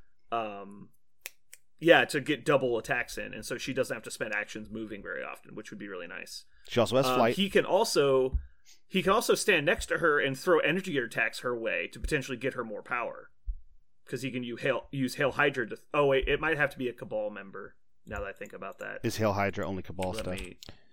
I don't remember. It might just be ally within 2. Come on, Jeremy, you're the Cabal guy.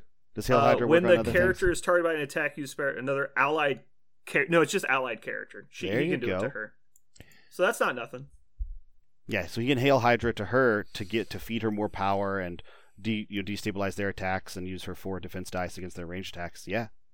Jeremy, you need to change your Cabal list to put Captain Marvel in. No. He's just shaking his head. No, nope. I won't do that. I won't do that. I like everything we're talking about, but I'm still... There's way too much character in the game right now for me to put Captain Marvel anywhere. I just don't dig her that much. And I'll actually go ahead and say the opposite. In my very first, this is exciting me, this conversation, because my very first game of Crisis Protocol, I had to put Captain Marvel on the table. Like, I had to, because I love her character. Was it because you were playing a demo game and you legally had to? No, we were playing it was the first. Okay. It was the first full game, and I had the full roster, and I could choose any of the 4-point characters I had. And it was after a couple expansions, so I had access to more than just the battle box, and I still felt like I had to put her down because I think she's awesome. The Civil War II comic I just talked about today, the Comic Corner, is she's a main character and she's awesome in it. She has a fist fight against Iron Man in Hulkbuster armor, and it's just so cool. I will say that cool. The first 3 times I played Captain Marvel, which was basically, like starter box plus like Hulk and MODOK, right? So because we were just playing Wave 1, we were just crushing games at Wave 1. So I played her probably 3 times and she was just awful. I never got her going. She never did anything. She just died. I was like, this character is terrible. So I stopped playing her. But then about 3 months ago, probably, I played another game, maybe 2 months ago. I played a game against some random guy. I was kind of giving him like a learner game so he could like learn if he wanted to play or not. And of course, I play Captain Marvel because I'm basically playing starter box stuff versus him. And she goes off and was just nuking people left and right and just couldn't be stopped. I think she took 3 damage the entire fight. Just standing in the middle of the board, just blasting people, just refused to take damage. And I was like, well, I guess if this is what Captain Marvel can be, she's really good. But it's kind of like everyone's had those games with MODOK where he just like never gets going because he never gets enough power because his first 2 attacks kind of fumble and then he gets ganged up on and killed and he's like, well, that was kind of boring and like bad. Like all of a sudden, like MODOK's not good and you don't know how you feel about the universe. Anyway, I might actually start considering her in lists now because I basically have written her off as a not a playable character. I'm actually right now. I'm looking at my Criminal Syndicate Cabal list, and there was a slot in that list that I just kind of threw somebody in there, and I might throw her in there and see what how 4 points shakes out with her if I go to the Cabal route of the list because she's not a criminal. And one of the biggest problems. No, I know that she's not a bad guy. She's a good guy. Don't you dare. I would say usually one of the shut up. One of the big problems usually for putting non-faction people in Cabal is that they don't get to use Dark Reign, but she already gets to reroll her dice, so who cares? It's like, what's the problem? She really is. When looking at her after staring at it for a bit, she is probably the best. Just I'm going to stand and duel you at ranged character. I can't think of one that's better than her. Like she's going to win that fight. If she and Ultron just stare at each other and start blasting each other, she wins, right? I mean, she wins until Ultron revives, but yeah, right.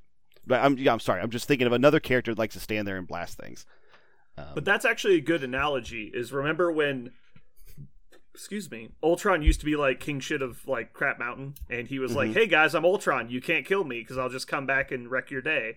But then like people started playing Sucker, and he just vanished from the meta. Like because if you have Sucker in your 8, they can't play Ultron because they just get annihilated, and so. You just didn't see him. I think Captain Marvel might be that for the energy attack strategy, is because if everyone just starts spamming energy attacks, all of a sudden they'll stop doing it if Captain Marvel starts making it just into rosters and doesn't even make the board. So more people have to listen to this podcast so we can play Captain Marvel.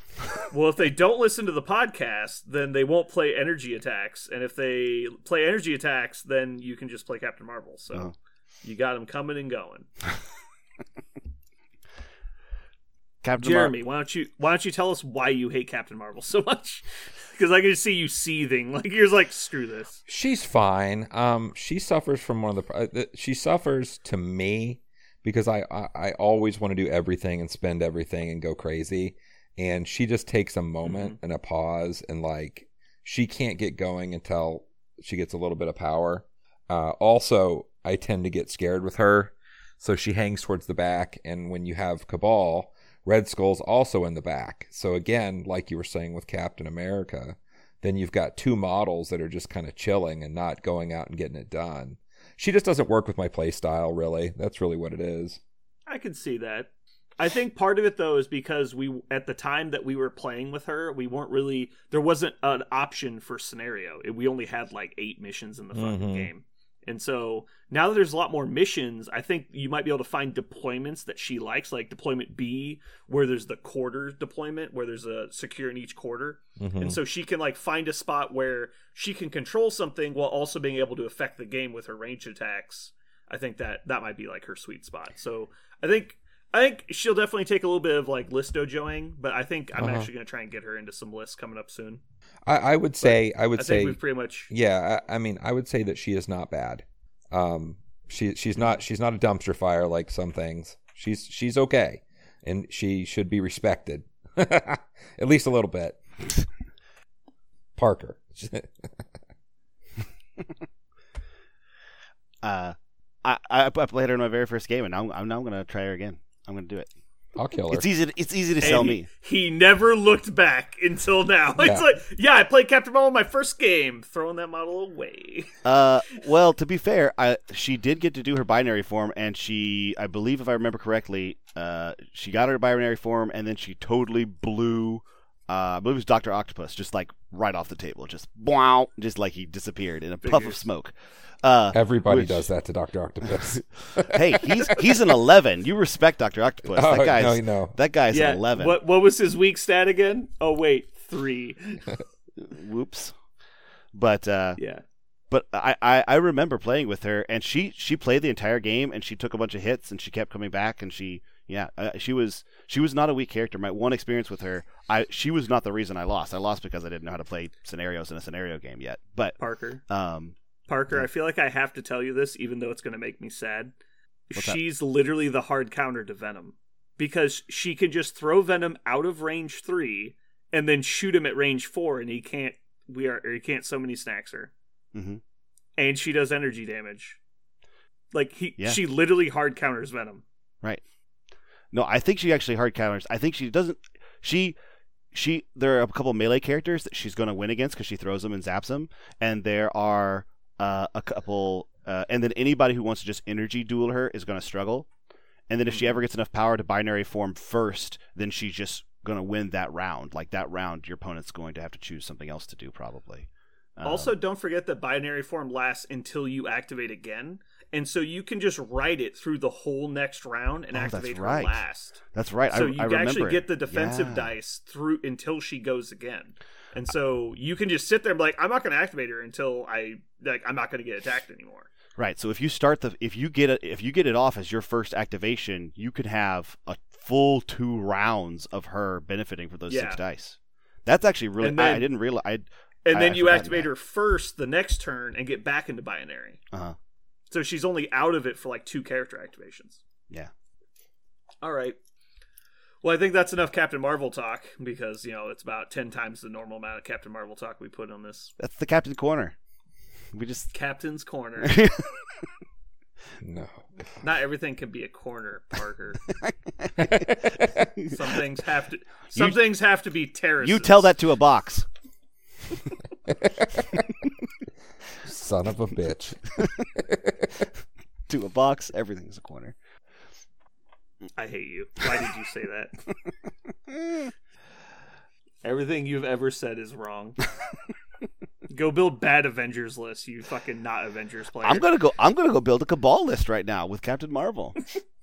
Parker, you're not allowed to play bad guys. We've talked about this. I know. I think it's actually why I haven't played another game since I built the bad guys list. Is because bad guys can't be played by me. You broke yourself. They don't work. It hurts too much.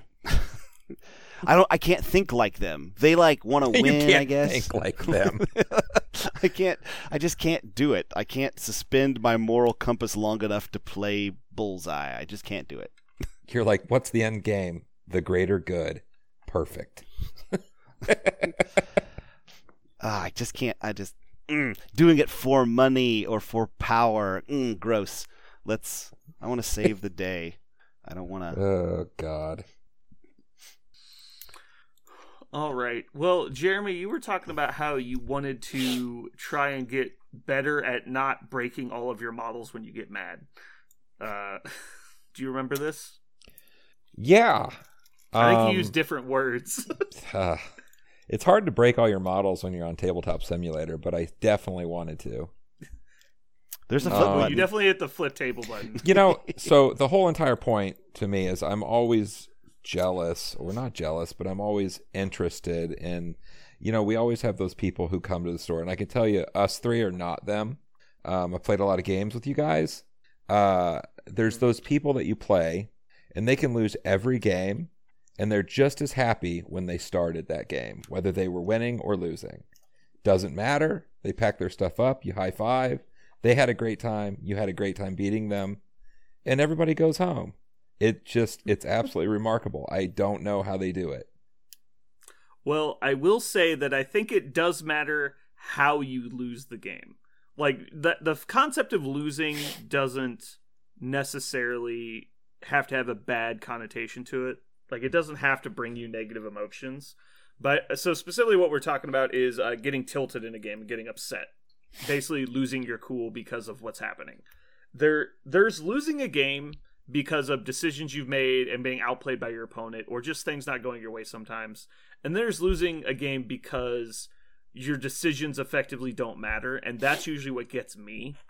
And so I definitely go on tilt to dice in this game a lot more than I did in like War Machine or other games I've played.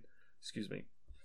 But I feel like the problem I have is when you like you're looking forward to like your whole turn is built around like, all right, I'm going to use Doctor Strange, I'm going to play Pentagrams of Farley, I'm going to use that to teleport Hulk across the board and land him right next to this character that's holding the objective that I need to get. He's going to pay 4 for Hulk Smash. He's going to have to Gamma Leap to get there, so he's spending all of his power he has. He gets there, dropping 8 power to get there. I'm throwing like 12 dice at this guy. I roll like 3 hits. I'm like, cool. And so like my 12 dice attack versus their 3 defensive stats, I get like 0 damage, and I don't even get a wild to throw them. I'm like, and that's usually what sets me off. It's just like, there's no reason this shouldn't have worked. It's just extreme dice odds is what screwed me over. And so I've put all this emotional investment and this like a little bit of this game, like why you play it is because it has this great cinematic appeal. Because like Hulk jumping in and smashing something is like what I want out of the game. It doesn't even matter if I win at the end. I just wanted to do this, and that failed. That's what sets me off, is when it's like I'm not getting to play.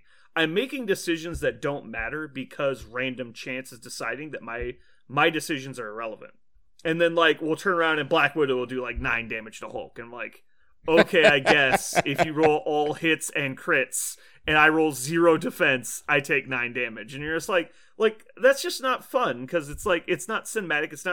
It's not even close to what we expect to happen. It's just, like, random events occur. And it feels like, I don't know, I'm trying to think of another game that has a similar feel to it. Because in War Machine, the game is centered around a dice curve because you roll multiple dice at once and add the results together. As where this game, it's just counting successes. The individual results don't matter. It's just a check yes or no. X-Wing Did has that. this die equal a damage? Right. X-Wing is exactly the same. And because it's similar, all Asmodee games basically use D8s. And it's a check yes or no, did you roll a damage or a block? And so you'll have these turns where it's like, well, if we were actually rolling D8s and we added the total together, it might not be, like if you rolled all 3s, it's not an apocalyptically bad roll, but the equivalent to rolling all 3s on an attack roll is 0 hits, because you didn't get a 4+ on any of them. And so that ruins your day. And it's like stuff like that I find really unfortunate and really frustrating. And I'll get it, my opponent, my opponent game against Brian, exact same thing happened. He came in with Thor, swings with his 7 dice because he's got a worthy hammer, does 1 damage, and Hulk blocks it. And is like, Hulk's alive with 1 hit point. What would you like to do next? And he's like, concede because this game sucks. Like yeah, I know exactly how you feel. Like, there's no reason Hulk should have gotten to activate.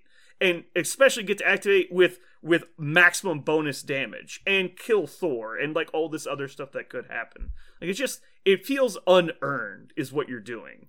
And so I find that stuff frustrating more than anything else. And the worst part about it is, more often than not, you're not even frustrated with your opponent. You're frustrated with the situation, and they have 0 control over what's happening as well. And so that's why it's the worst to get upset about that stuff. Because you're making your opponent feel bad, and they didn't do anything wrong. And I think that's my point. Parker, I mean, you were talking about cinematics. Yeah. I mean, it can very well be the opposite side of the cinematics, too. The guy dodged, and then he stabbed him in the eye for a whole bunch of damage. And you're like, what the fuck? Yeah. Really? Really? Yeah. It's like, I attack this guy. Ghost Rider deals 8 damage to you, and your attack did 0 damage. You're like, cool. Like, this seems worth it. Thanks for rubbing that in, by the way. Mm-hmm. I think that... Parker, do you have anything to add to what Jeremy said before I continue? Because I feel like I'm talking too much. I actually, I think one of the things that's really tough about, this, any sort of tabletop gaming experience is that it's a social game. Like, it's designed to, at its core, you have to interact with somebody else, right?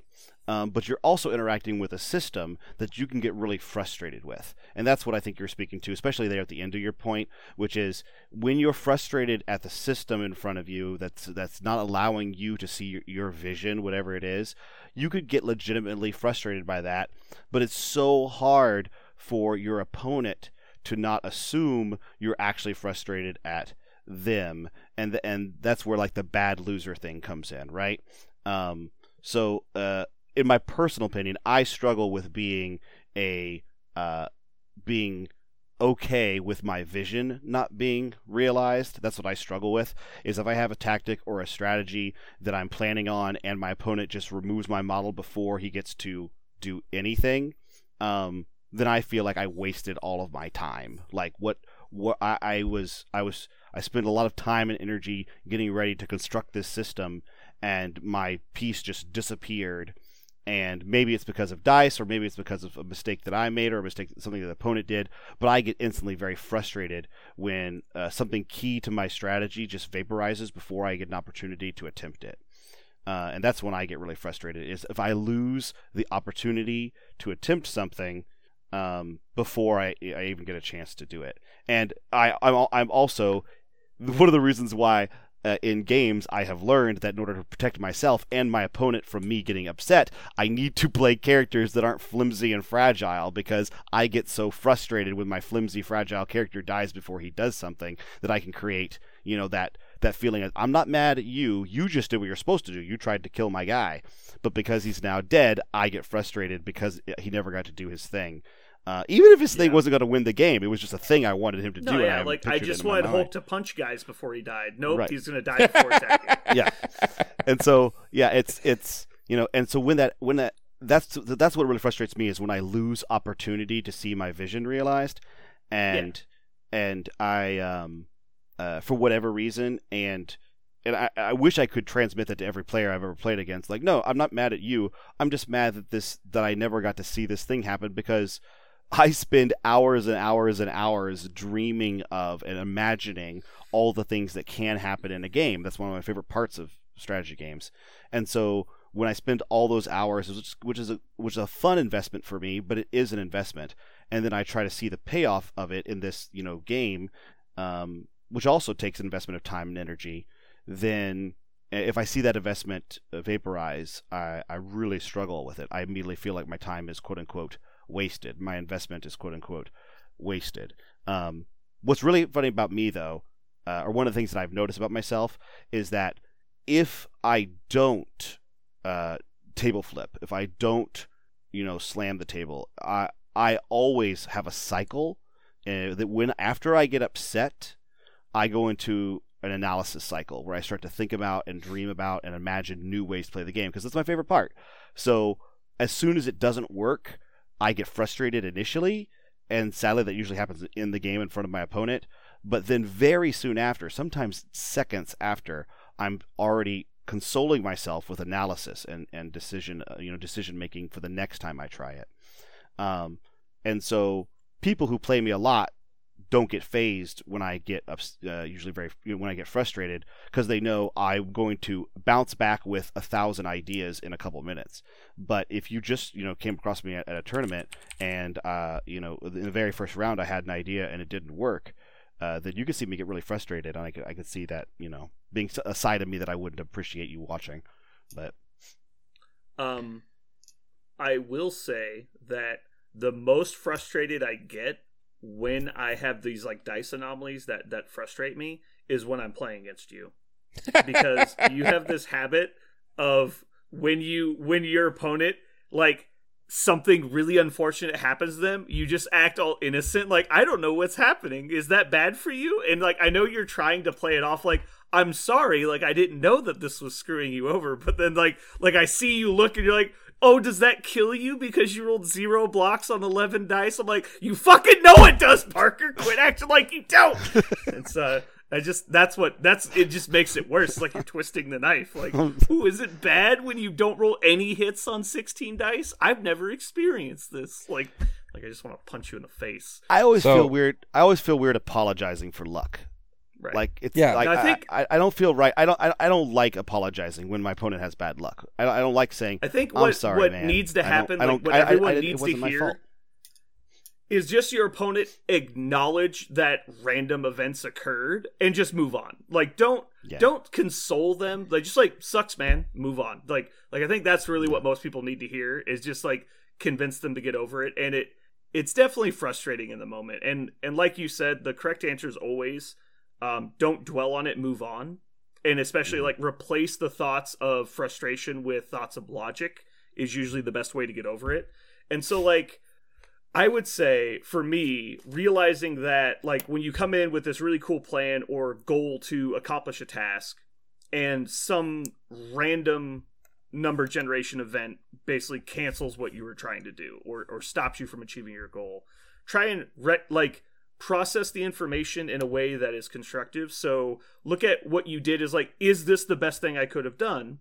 And then realizing, like, doing the math on how likely was this to occur. And if you come as like, well, this happens like 6 in 10. Like, this was a fairly likely thing that just didn't happen.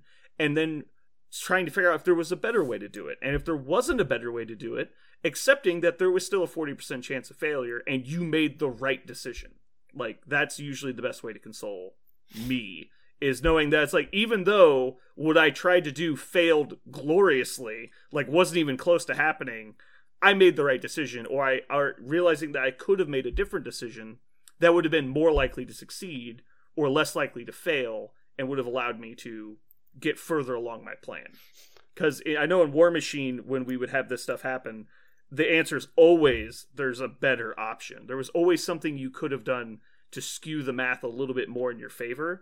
But this game doesn't have quite as many, like, little things that increase your odds of success. Like, you can't, like, knock people down, freeze them, lower their defense with different abilities, and, like, increase the amount of dice you're rolling by committing resources in different places. This game is fairly static on offense and defense, and so you can't, like, easily change those numbers in, like, you could in War Machine. So I think part of it is, like, we're coming from a game that has a lot of ability to go, this is the only role I actually care about this turn. I'm going to devote my entire turn's resources into making that succeed and having it be like a 98% chance to work. And so in this game, you kind of just have to accept the fact that you're going to be a much higher chance of failure when you go in for these types of maneuvers. I got a question for you, Jeremy. Follow up from your question, actually. Your question implies that there is a better way to play, right? Or were you not attempting to apply that? Do you think it is better to go into this game with, sunshine on your shoulders when you come in, sunshine when you leave? It didn't matter what happened. You just played. Is that the best way to play games? Or is there not a best way to play games? Or do you think the best way is, a competitive, the ability to get frustrated at the game? What do you think is... I think there's two versions. It implies that you prefer one. I think that there's two versions. I think that if you're in a tournament, you have exactly the same number of rounds, and if you're playing in a tournament, I would hope that you intend on winning. That's kind of or you're going to just practice a bunch of games with people. So you play in a tournament for those reasons. That's fine. And that's kind of a different mindset, but you still you shouldn't tilt. However, playing a game on game night with your friends, just coming in, going on tilt, feeling shitty, and driving home, how do you avoid that? That's my point. That's what I'm getting at. Mm-hmm. And I can tell you I've already gone there and I've already done that. Like, I know for a fact, like I went to Brandon's house, we played 3 games. I went in with the mentality of, I'm going to roll dice, I'm going to see what my dudes do, because it's been fucking forever since I've played. And I lost a bunch of games, but it was fine. Like, I was fine. It was cool. Learned a bunch of stuff. I was like, look at these guys running around. I was actually going to say, just don't play the store asshole, and you shouldn't have that problem. Well, that happens too, but... that's me, by the way. Yeah, whatever. I didn't want to go unsaid. I expected one of you guys to say it, but I'll say it. But then, what I realized the other day when I was getting frustrated on Tabletop Simulator, the mechanics of the game, plus the dice, plus how long it was taking, so my answer would be getting a game drug out to that length and getting punished for the amount of time that I got punished trying to learn how to use a system, and then getting trapped in some horrible dice rolls. Like, it was a gambit. Mm-hmm. Like, I felt like I was getting pummeled in 9 different ways. So I guess knowing ahead of time in that situation what I was in for, because that all caught me in a bad way that day. But I think it is. I think that it's possible to go into the good attitude and leave with a good attitude. And I guess my point is, I know people who don't. I mean, we all know that. Like, people walk in the store, play a game, get pissed off, they leave in a shitty attitude. And then that doesn't help anyone. Everyone's pissed off at that point. Everyone knows the people that get upset every time they lose, and I think that's really the problem, is that they have this negative correlation with losing, not even necessarily with like unfortunate events. Because I like to think that, well, I know for a fact that I lose games fairly regularly, that I actually don't care that I lose at all. I get more frustrated, I think, in games that I win just because of like random events that occur. And so I hope that my opponents realize that when I do eventually get frustrated, it's not because of anything they're doing. It's just frustration with the events. It's like, oh, like Captain America takes 5 damage from like random like 5 dice attack. I'm like, well, this shouldn't happen. Like the odds of this are astronomically low, especially when you pay for your extra defense and stuff. Like it's just like random unfortunate dice rolls. Mm-hmm. Like I remember Thanos took 11 damage from one attack in a game I played. And it was like, I was playing against Thanos. I was like, dude, I'm sorry. Like, this shouldn't happen. Like, the odds of this are, like, almost 0. Like, I'm sorry, but it happened. So how do you avoid, even though you know? Like, even though you know it's a dice game, even though you know that you could drop the dice and all of them could be misses just as easy as they are hits, how do you stop yourself from getting, like, irritated by that shit? You have to understand that... Sorry, I was just going to respond to Jeremy real quick. I think that you have to understand that in this game, D8 specifically are really swingy, and in this game with fairly low ability to modify the results of a die roll, you have to just accept the fact that you're going to roll bad ones just like you're going to roll good ones. And so console yourself with the fact that you made the right decision, or spend the time to analyze the situation after the fact and figure out what the right decision was. And so like maybe the fact that you're getting these like random letdowns on dice rolls is because you're not making the best decision. Like you're not having the ability to back up your attack rolls with like throws and stuff, like some other way to deal additional damage to cover the difference. Or maybe you're just expecting too much out of your dice rolls. And then alternatively, if you don't like random chance like that screwing you, play the factions and the characters and the tactics cards that let you modify the dice. Like play Recalibration Matrix, play the Book of Truth, play people like Captain Marvel who can reroll dice, like play Inspiring Monologue. Like give yourself as many opportunities to succeed as possible, and then let the other things go away. Like play Web Warriors because you can reroll your skulls. Play that kind of stuff because it can alleviate the random chance. Parker? I was going to say that was my very first idea, which is game softeners, right? So a game softener is anything that purposely takes the edge off the game, right? It lowers the difficulty. It makes it less just the raw dice or the raw chance and more under your control. And I have learned, I've played a lot more X-Wing than I have this game. And X-Wing has very similar swingy dice in it. And I have found out that sometimes I'm building lists with X-Wing. I was like, oh, this looks like a really cool list with really cool ships that I like a lot aesthetically. And then I go, delete it, because I realize the list doesn't have the ability to manipulate dice enough. And I'm going to struggle if I can't manipulate dice enough. I don't need every single dice to be manipulated, but if I can't re-roll them at all, if that's not an option in my list, then I'm going to get frustrated by that. So I go into the game understanding that if I pick models that I have to raw dog everything, then I'm going to get frustrated when they start to perform poorly. Now, the other thing I was going to suggest, which is totally a social thing, which is in a vacuum, when I'm by myself playing a solo game, if I get mad about something, I'm the only one responsible for it, and I very rarely feel embarrassed, right?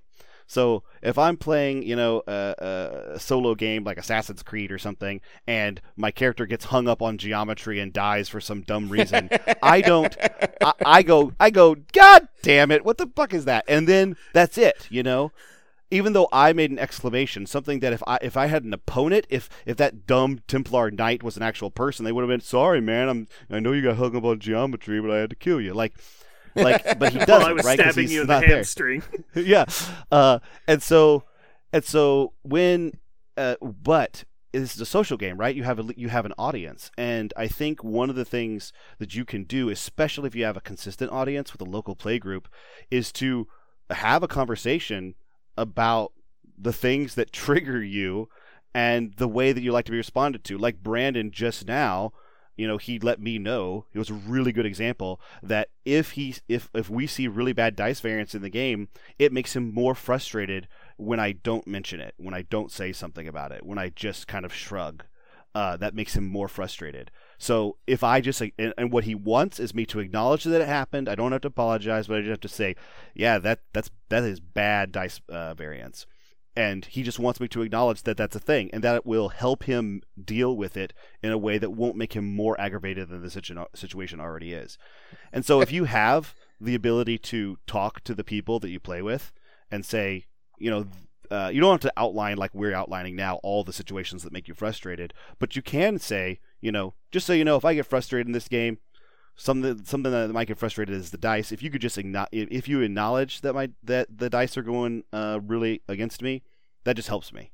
If you just said that out loud, that will do a big favor for your opponent, because they're more likely to understand what's going on in the game. And I don't think it's responsible for everybody to go like, I'm just going to be happy-go-lucky person all the time. It's an emotional response. Of course you can modify your behaviors, and while all of us here at this podcast could get negative, I have personally never thrown a model. I've never thrown a dice. I have scraped my fingernails across a sand gravel board before. That's happened. And that was. We need to talk about this, because I remember exactly where we were, and I was standing in front of you when this happened. I don't believe Jeremy was there. You were playing against Ryan from St. Joe. I was playing Ryan Geiler, and the perfect person to have this happen to, by the way. Exactly, because Ryan's such a nice guy. Like, he'll never ever say anything mean to somebody. Yeah. And you're playing Signar versus his trolls, and I think this one Rune Shaper made 7 consecutive tough rolls. And so if anybody's not familiar, tough is rule in War Machine. You roll a d6 on a 5 or a 6. You just don't die, and instead you have 1 hit point left. And basically, he needed to clear this one secure objective, and there was one guy, one little cheap model standing in his way. And he was like, all right, I kill him. Tough. I kill him. Tough. 7 times he toughed. Parker drops the dice in his hands, makes claw fists like bare hands over his head, slams them into the table, and just rakes lines, literally a foot of 10 lines from his nails on the table, just scraping. And then he like rolls his neck and is like, this guy's going to attack him, and just rolls like he's just moved past. He just like deleted the last 10 minutes from his thoughts and just kept going. But he was still so angry. I don't think I've ever seen Parker that mad in my entire life. Oh, that was so. Oh boy. That was so frustrating. But you know. Ryan just turned and looked at me like, "Holy shit, this guy's crazy." By the way, I almost shit my pants. By the way, it was just so you know, the table was not a flat tabletop, and it was not a soft like a mouse board. It was a foam like that someone had sand and glue. Yeah. It was sand, and somebody had poured sand all over it so they could make a texture for it.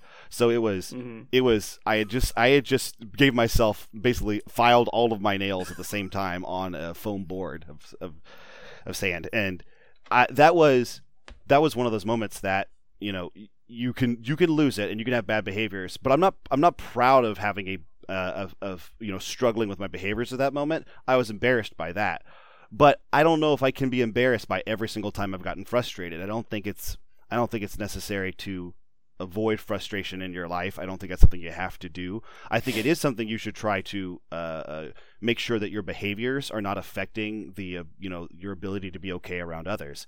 So that's my example of the time that I let go, and I felt like I had to do something physical to deal with my stress, but I didn't destroy anything. I just did it that way. But yeah, I know like specifically like Jake, one of our locals, went from playing War Machine back to playing X-Wing after not playing X-Wing for a while, and he just couldn't handle it. The amount of dice variance compared to War Machine, he literally could not handle it, and like quit X-Wing, because he went from a game where you have such a huge control over the outcome of dice rolls to none. Like the ability to re-roll multiple times, to modify your target number, because like you're rolling 2d6 needing a 7. Well, then this ability lets you only need a 5 instead of a 7. This ability lets you re-roll your dice. This ability gives you an extra die to hit. And so like you're succeeding on like 97, 98% of your attack rolls. And then going to a game where you can do 0 multiple attacks in a row that are quality attacks. you have to understand that in these D8 based games from Asmodee, it's not about one quality attack. It's about multiple consistently average attacks. Because eventually your opponent's going to blank out on their defense, and that's when your damage is going to come from. It's not actually from you rolling high hits usually. Like, that can happen, but either the ability for you to spike very high with criticals, or your opponent rolling inconsistently low defense dice is where your damage comes from. And so you'll hit those times where you roll average and your opponent rolls high. Even on a quality attack, you do like 0 to 2 damage. And you're like, you feel like that was a failure, but then you'll go and strike someone for 5 dice and do 4 damage. And you're like, well, it's hard to remember that happened later on. And so just understanding that the whole way that you get damage in this game is different. Because in games like War Machine, where it's like, well, I'm rolling 2d6 and my opponent's armor is 10 higher than my strength, so I'm just taking 10 off the roll. And so unless you roll an 11, you're doing 0. And so in that game, quality attacks is where all of your damage comes from. Like, being able to roll attacks that are doing damage equal to your roll or damage higher than your roll. It's like, I roll 7, I do 10 damage. Like, those are your quality attacks in War Machine. But in this game, any attack can do damage, and any attack can do a lot of damage. And then sometimes your good attacks won't do any damage. And so just moving on to that concept is really difficult for people that are accustomed to something else. It's like going from playing with mouse and keyboard to a controller. You feel like you have very little control, but you just need to adjust to it. Okay, everyone be nice. That's the Also takeaway. be nice. And be fucking nice. Realize that your opponent has probably done nothing to deserve your frustration. Exactly. Yeah, or just communicate, right? The worst thing I think you could do, and I think that the worst case scenario is when a person loses control of their ability to modulate their behaviors because of their frustration, because frustration happens in a game based on variance. So you get frustrated, you do a behavior, and then you just run away. Like, that's the worst case scenarios, when somebody like loses their mind for a moment, has a really frustrated behavior, and then just goes, I'm out, and just walks away and is never able to resolve that. And that's, to me, that's the worst, because then I never found out if it was something I did. It's the worst version of that, putting your frustration of the game onto your opponent. Now your opponent has no choice but to own all of that negativity. So just be willing to talk to people, being willing to keep going. Don't give up as soon as you get frustrated with the game and also with your interaction with others. I just never want to, be that guy. I guess that's my entire point. Like, how do you not be that guy? I never want a game to end and then my opponent go and talk to his friends about that asshole he played. In truth, it never happens. I'm always friends with everybody at tournaments and stuff. It's all cool. But, I mean, you do have those moments where you're like, oh, shit, I did get a little pissed right there. And, maybe a little much. But I think communication's key there, and make sure you're acknowledging, whoa, went a little tilted. Just acknowledging it, All right. I think that's going to wrap up our Don't Get Tilted segment. Honestly, I don't think a lot of people get tilted in games, but I know it's happened, so it's always good to talk about. And some people that are playing Marvel are new to tabletop games because, Marvel's a really cool license, and so having a miniatures game finally is pretty cool. Do you guys have anything else you want to talk about today? Captain Marvel is my not new any workhorse. good. Not any good. Not any good. Captain Marvel Yeah, 2021. bad. Captain Marvel, greatest character of the world. Captain Marvel going to carry us to 6 seasons. Captain Marvel's great. Photon is not a power. It's just a light source. It's a particle and a wave. It's just a fucking light, okay? You can't do shit with it. Leave it alone. God. I guess nobody can hear it, but I'm shaking my head slowly. No one tenderly. in space, no one can hear you shake your head slowly. All right. Well, thanks for listening today, guys. This has been Brandon. And Parker. Captain Marvel. And this has been Earth's Mightiest Podcast.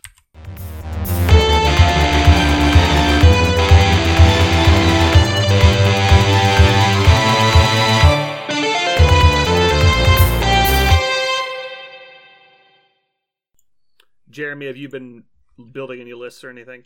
No, I haven't done anything. I just got my ass kicked at work for 3 weeks, and now I'm done. I get back into it. We play a game tomorrow. Cool. I want to play this criminal list eventually, but I've also been. It's just been hammered at work. I've been working. Every single weekend I've been working at least like 20 hours over the weekend, keeping up with this stuff. I've been working less than normal, but somehow I'm still busy. Thanks, COVID. Like this week feels busier than the previous weeks, yet I have worked the fewest hours this week probably all year. All right, I think we got everything. We should have gone to the bathroom or anything. Do you guys need water or anything? I'm good to go. Nope. Bathroom breaks? You guys all good? I'm good. All right. Well, I'm going to go to the bathroom. You guys talk amongst yourselves. Well, if he's going to go to the bathroom, I'm going to go to the bathroom. Oh, no.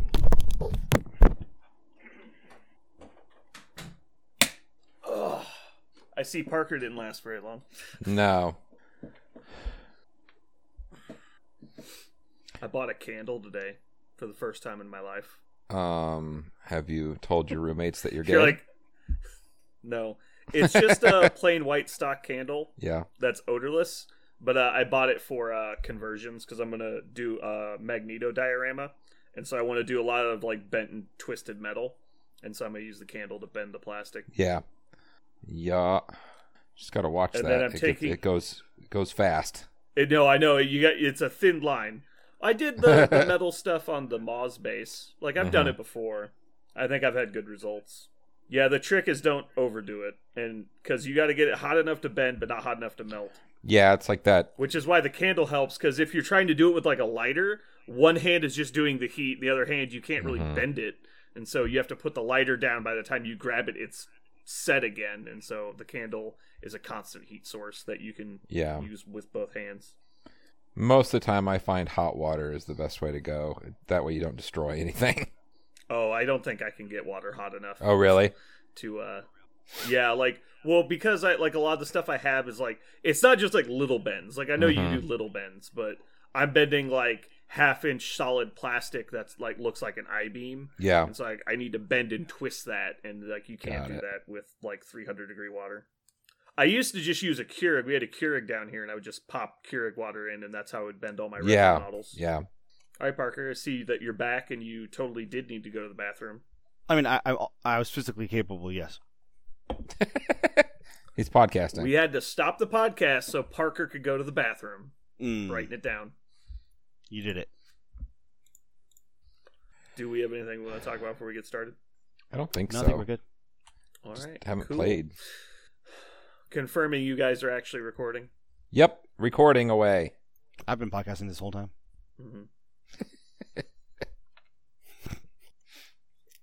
There's a lot of new art on these X-Men cards. Yeah, it's wonderful. I actually like. The art on Magnetic Crush is not as cool as I wanted it to be, but it is cool art. It just doesn't make sense. How many people do you think are actually working on this game? Like a team of 6? Like absolutely everyone? Like counting everybody, or like just like the actual like designer staff? Well, I mean, like there's a lot of cool stuff going on for sure, and it seems like it's a small team of people. But I mean, there's a lot of things happening, a lot of art and a lot of stuff. I think all the art and stuff is handled by Asmodee because they have the copyright. Yeah. But I'm not 100%. I don't know who does all the art.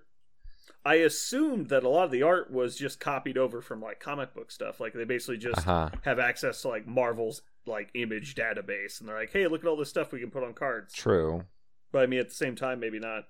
All right, here we go. I like that. Okay, so now that that's over with, I've been looking at Ultron's card for the past 20 minutes.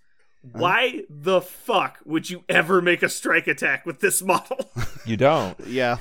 You don't. Ever. Yeah, so energy... But why is it on his card? Like, it's objectively horrible. It's fucking stupid. Yeah. It's worse than Black Widow Strike.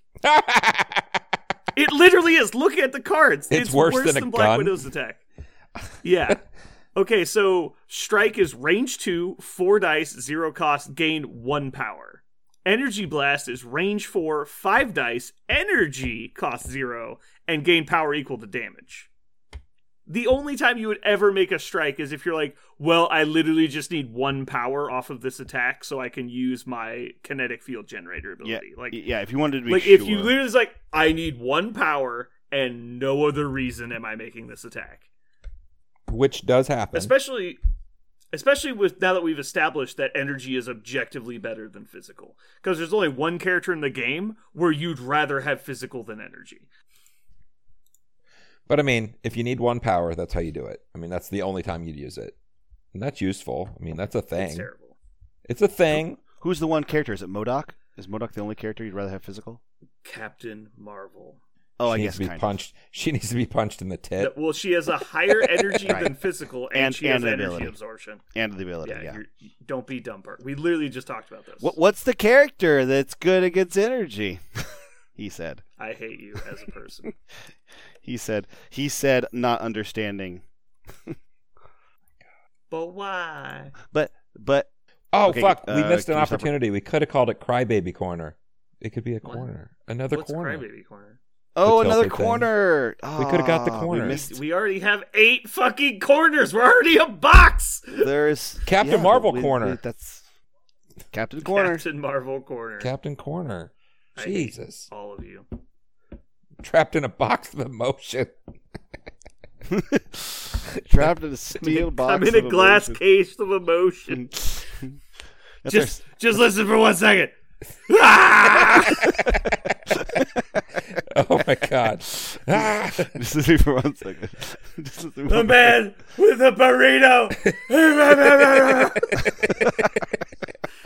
Hey, Chuck Baxter, and he. It's like, are you yelling? I didn't understand one word you just said. Oh my god. So good. She's gonna read the news. Because proceeds to sprint across the entire city. I like how he why didn't he drive back? His car was right there. Like he literally just decided to run to the news studio instead of drive. I always picture him hitting that like split second shot of him just body checking that person and then like groceries fly everywhere. It's like boom. Good lord, we kept it like at 2 hours. Oh boy. Well done. I know. We actually could have been worried done. We could have been done like an hour and a half, but we kept going.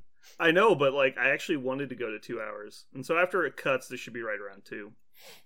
Oh shit! I didn't put out the end time. I actually 2. We need to clap. We need to clap. 15. We're not. We clap at the end. Oh. Okay. At the end. And now it's the end. Jesus fucking Christ. Bloop doop doop doop doop doop doop doop. Southern nights. Doop doop doop doop. So you're working at the store tomorrow, right? Yes. Yeah, I'll be there. And I don't have a Pathfinder, so I'll be free to the evening. Because normally we start playing Pathfinder like around 7 or 8. Well, I have to go pick up my kids at like early, so I can't be out there late. Dumb. I mean, what's wrong if they have to walk home once? What's the problem? I mean, that's not a... Jeremy's like, they're not 20? They're like, that's the I problem. mean, they are twins. They'll take care of each other, but I don't know for how long. Yeah. I like to imagine that Jeremy's just breeding his kids to be like in The Shining 2 or something. Like, he's just got 2 like creepy children just hanging out in hallways. Mm-hmm. Come play with us, Jeremy. Mm-hmm. No, actually, you're not invited to play with them. They won't. They don't do it that way. They play. That's not how they roll. No, they have their own team. You're not really on it. Hey, Parker, since you have an advanced degree in Microsoft Word, how do I make it to where what's on a page stays there, regardless of like what's before it? So like on this page here, the word announcements, I want it to stay right there. I don't want it to move if like I delete or add lines above it. How do I do that? Kind of like lock it in place. You don't want it to move. Yeah, because like if I put another line on the page before it, it moves down. Right. If I delete a line, it moves back. I don't want that to happen. Okay. Yeah. Yeah, Okay. I want that to be like a separate page from the other document. Oh, I don't know if you can do. I can make the word announcements hang there forever. I don't know if I can't make the text. Can you make everything below it hang there? Like announcements and everything below it? I don't know if I can make that much. There's basically you can make like a header on each page that won't move regardless of what is underneath it. But I do not know if that much text can fit in a header. I'll see. Will it hold this stuff in place below it though? Will the header hold the stuff below it? No, like I can make the word announcements permanently on this page regardless of what happens to the rest of the document. But that sounds not very useful. Well, the problem is it's a text document, right? It assumes that you want to continue to put things in. Why is Brian calling me? Hold on a second. Hello? First? I don't know that there is a first. I can look it up in the rule book. Just a second. Yeah, I'm putting it on speaker. Don't make a bunch of weird noises. Alright, rules. Rule book. Throwing a character, page 17. Throwing a character performs at throw positions. A thrown character must move along the movement tool. Thrown character collides with terrain feature, suffers 1 damage. Thrown character collides with another character, suffers 1 damage. The other character makes a dodge roll. The thrown character... Can you hear me? Yeah, I can hear you. The thrown character takes 1, and then the dodge roll is made. Yeah. You're right, his token because he's dazed when it happens. Yeah. Okay, bye. People are calling me during the podcast for Marvel rules. That's perfect. You're important. Yeah, I know, right? I'm like a big deal in my local meta. Mm-hmm. That's what they say. Okay, so I need your guys' opinion for my Magneto diorama, because obviously it's going to be badass and awesome. But I have basically 3 options I can do. So one is just basically Magneto in a fishbowl. And so it's just we Magneto standing in place with all this metal floating around him, which is kind of like an ominous pose, right? Basically like he's doing his magnetic reflect ability, the card, magnetic reflection. That's a really common, awesome like panels of him is like that, yeah. Right, where he's just sitting there like ominously, like shit's floating around him. Mm-hmm. So 2 is he is like in a pose, like holding his hands above his head, and he's collected this giant ball of metal and tightly packed into like this giant asteroid of metal, and he's about to throw it at somebody. Or 3, he's standing there kind of in his normal pose where he's got one hand extended like he's slowly crushing something with his fist, and then away from him there is a character standing, like an enemy character standing there, and there's a bunch of metal like being pulled towards him like the center of a black hole. And so it's like basically forming around him into like a coffin, and it's about to crush them. So those are the 3 options I have come up with so far. Where will Toad be? Inside the metal ball. Toad will be crushed. still in my garbage can because I already threw him away. Okay, and then so Toad. It's okay though, because when I buy a second Magneto, I'll have a Toad from that box that I might also throw away. No, I actually like I like the concept that Mystique and Toad are very scenario oriented, and obviously Sabretooth and Magneto are very combat oriented. And then so I think obviously Quicksilver and Juggernaut are going to keep filling that one of each type role, and then Scarlet Witch will probably be like a wild card. And so I think you'll be able to play very scenario oriented or very combat oriented depending on what your playstyle is in Brotherhood. Yeah. And that kind of like how Criminal Syndicate and Cabal are basically the same faction, they just do things differently. Mm-hmm. I like the giant asteroid above his head kind of deal. You like that? Mm-hmm. The only problem I have with that is what's going to support the ball of metal, but I can kind of figure that out later. Toad can hold it. Like he'll be leaping. Toad's like... He'll be leaping and carrying it. Parker, what's your thought? For what? God damn it. What we've been talking about. Was it, sorry. Jesus Christ! Sorry, I was staring at this. I was trying to fix your problem on this doc. Okay. No, I heard your 3 ideas, and Magneto crushes somebody in a lump of metal is a really like badass thing he's done a couple times in the comics. But I love the just floating shit around him image. I love that. That's the one I would go with, because as a static diorama, I think it's going to be super cool. If you want to go with like sinister, super badass thing, then the one where he's about to crush somebody, that's cool. But honestly, I love the shit floating around him. That look. I think you should go next level. So you're saying I have to buy option just do all 4? three. Option 4. No. He's ripping Wolverine's skeleton out. That would be sweet. That's a really cool, standard. Yeah. That image is. But that means I have to buy another Wolverine. Okay. Or Jeremy, just give me your Wolverine and then I'll do it. I'll do that, but first you destroy yours, and then I will give you mine. I won't. Just destroy yours, then I'll give you mine. And I will give you mine. Jeremy, I will trade you one Carnivean of Everblight for one Wolverine. No, sound like an even trade? I will trade you all of my Everblight for one Wolverine. That's still a bad trade. I'd do that trade. All my Everblight's packed up right here on this table. Trade you straight up, dog.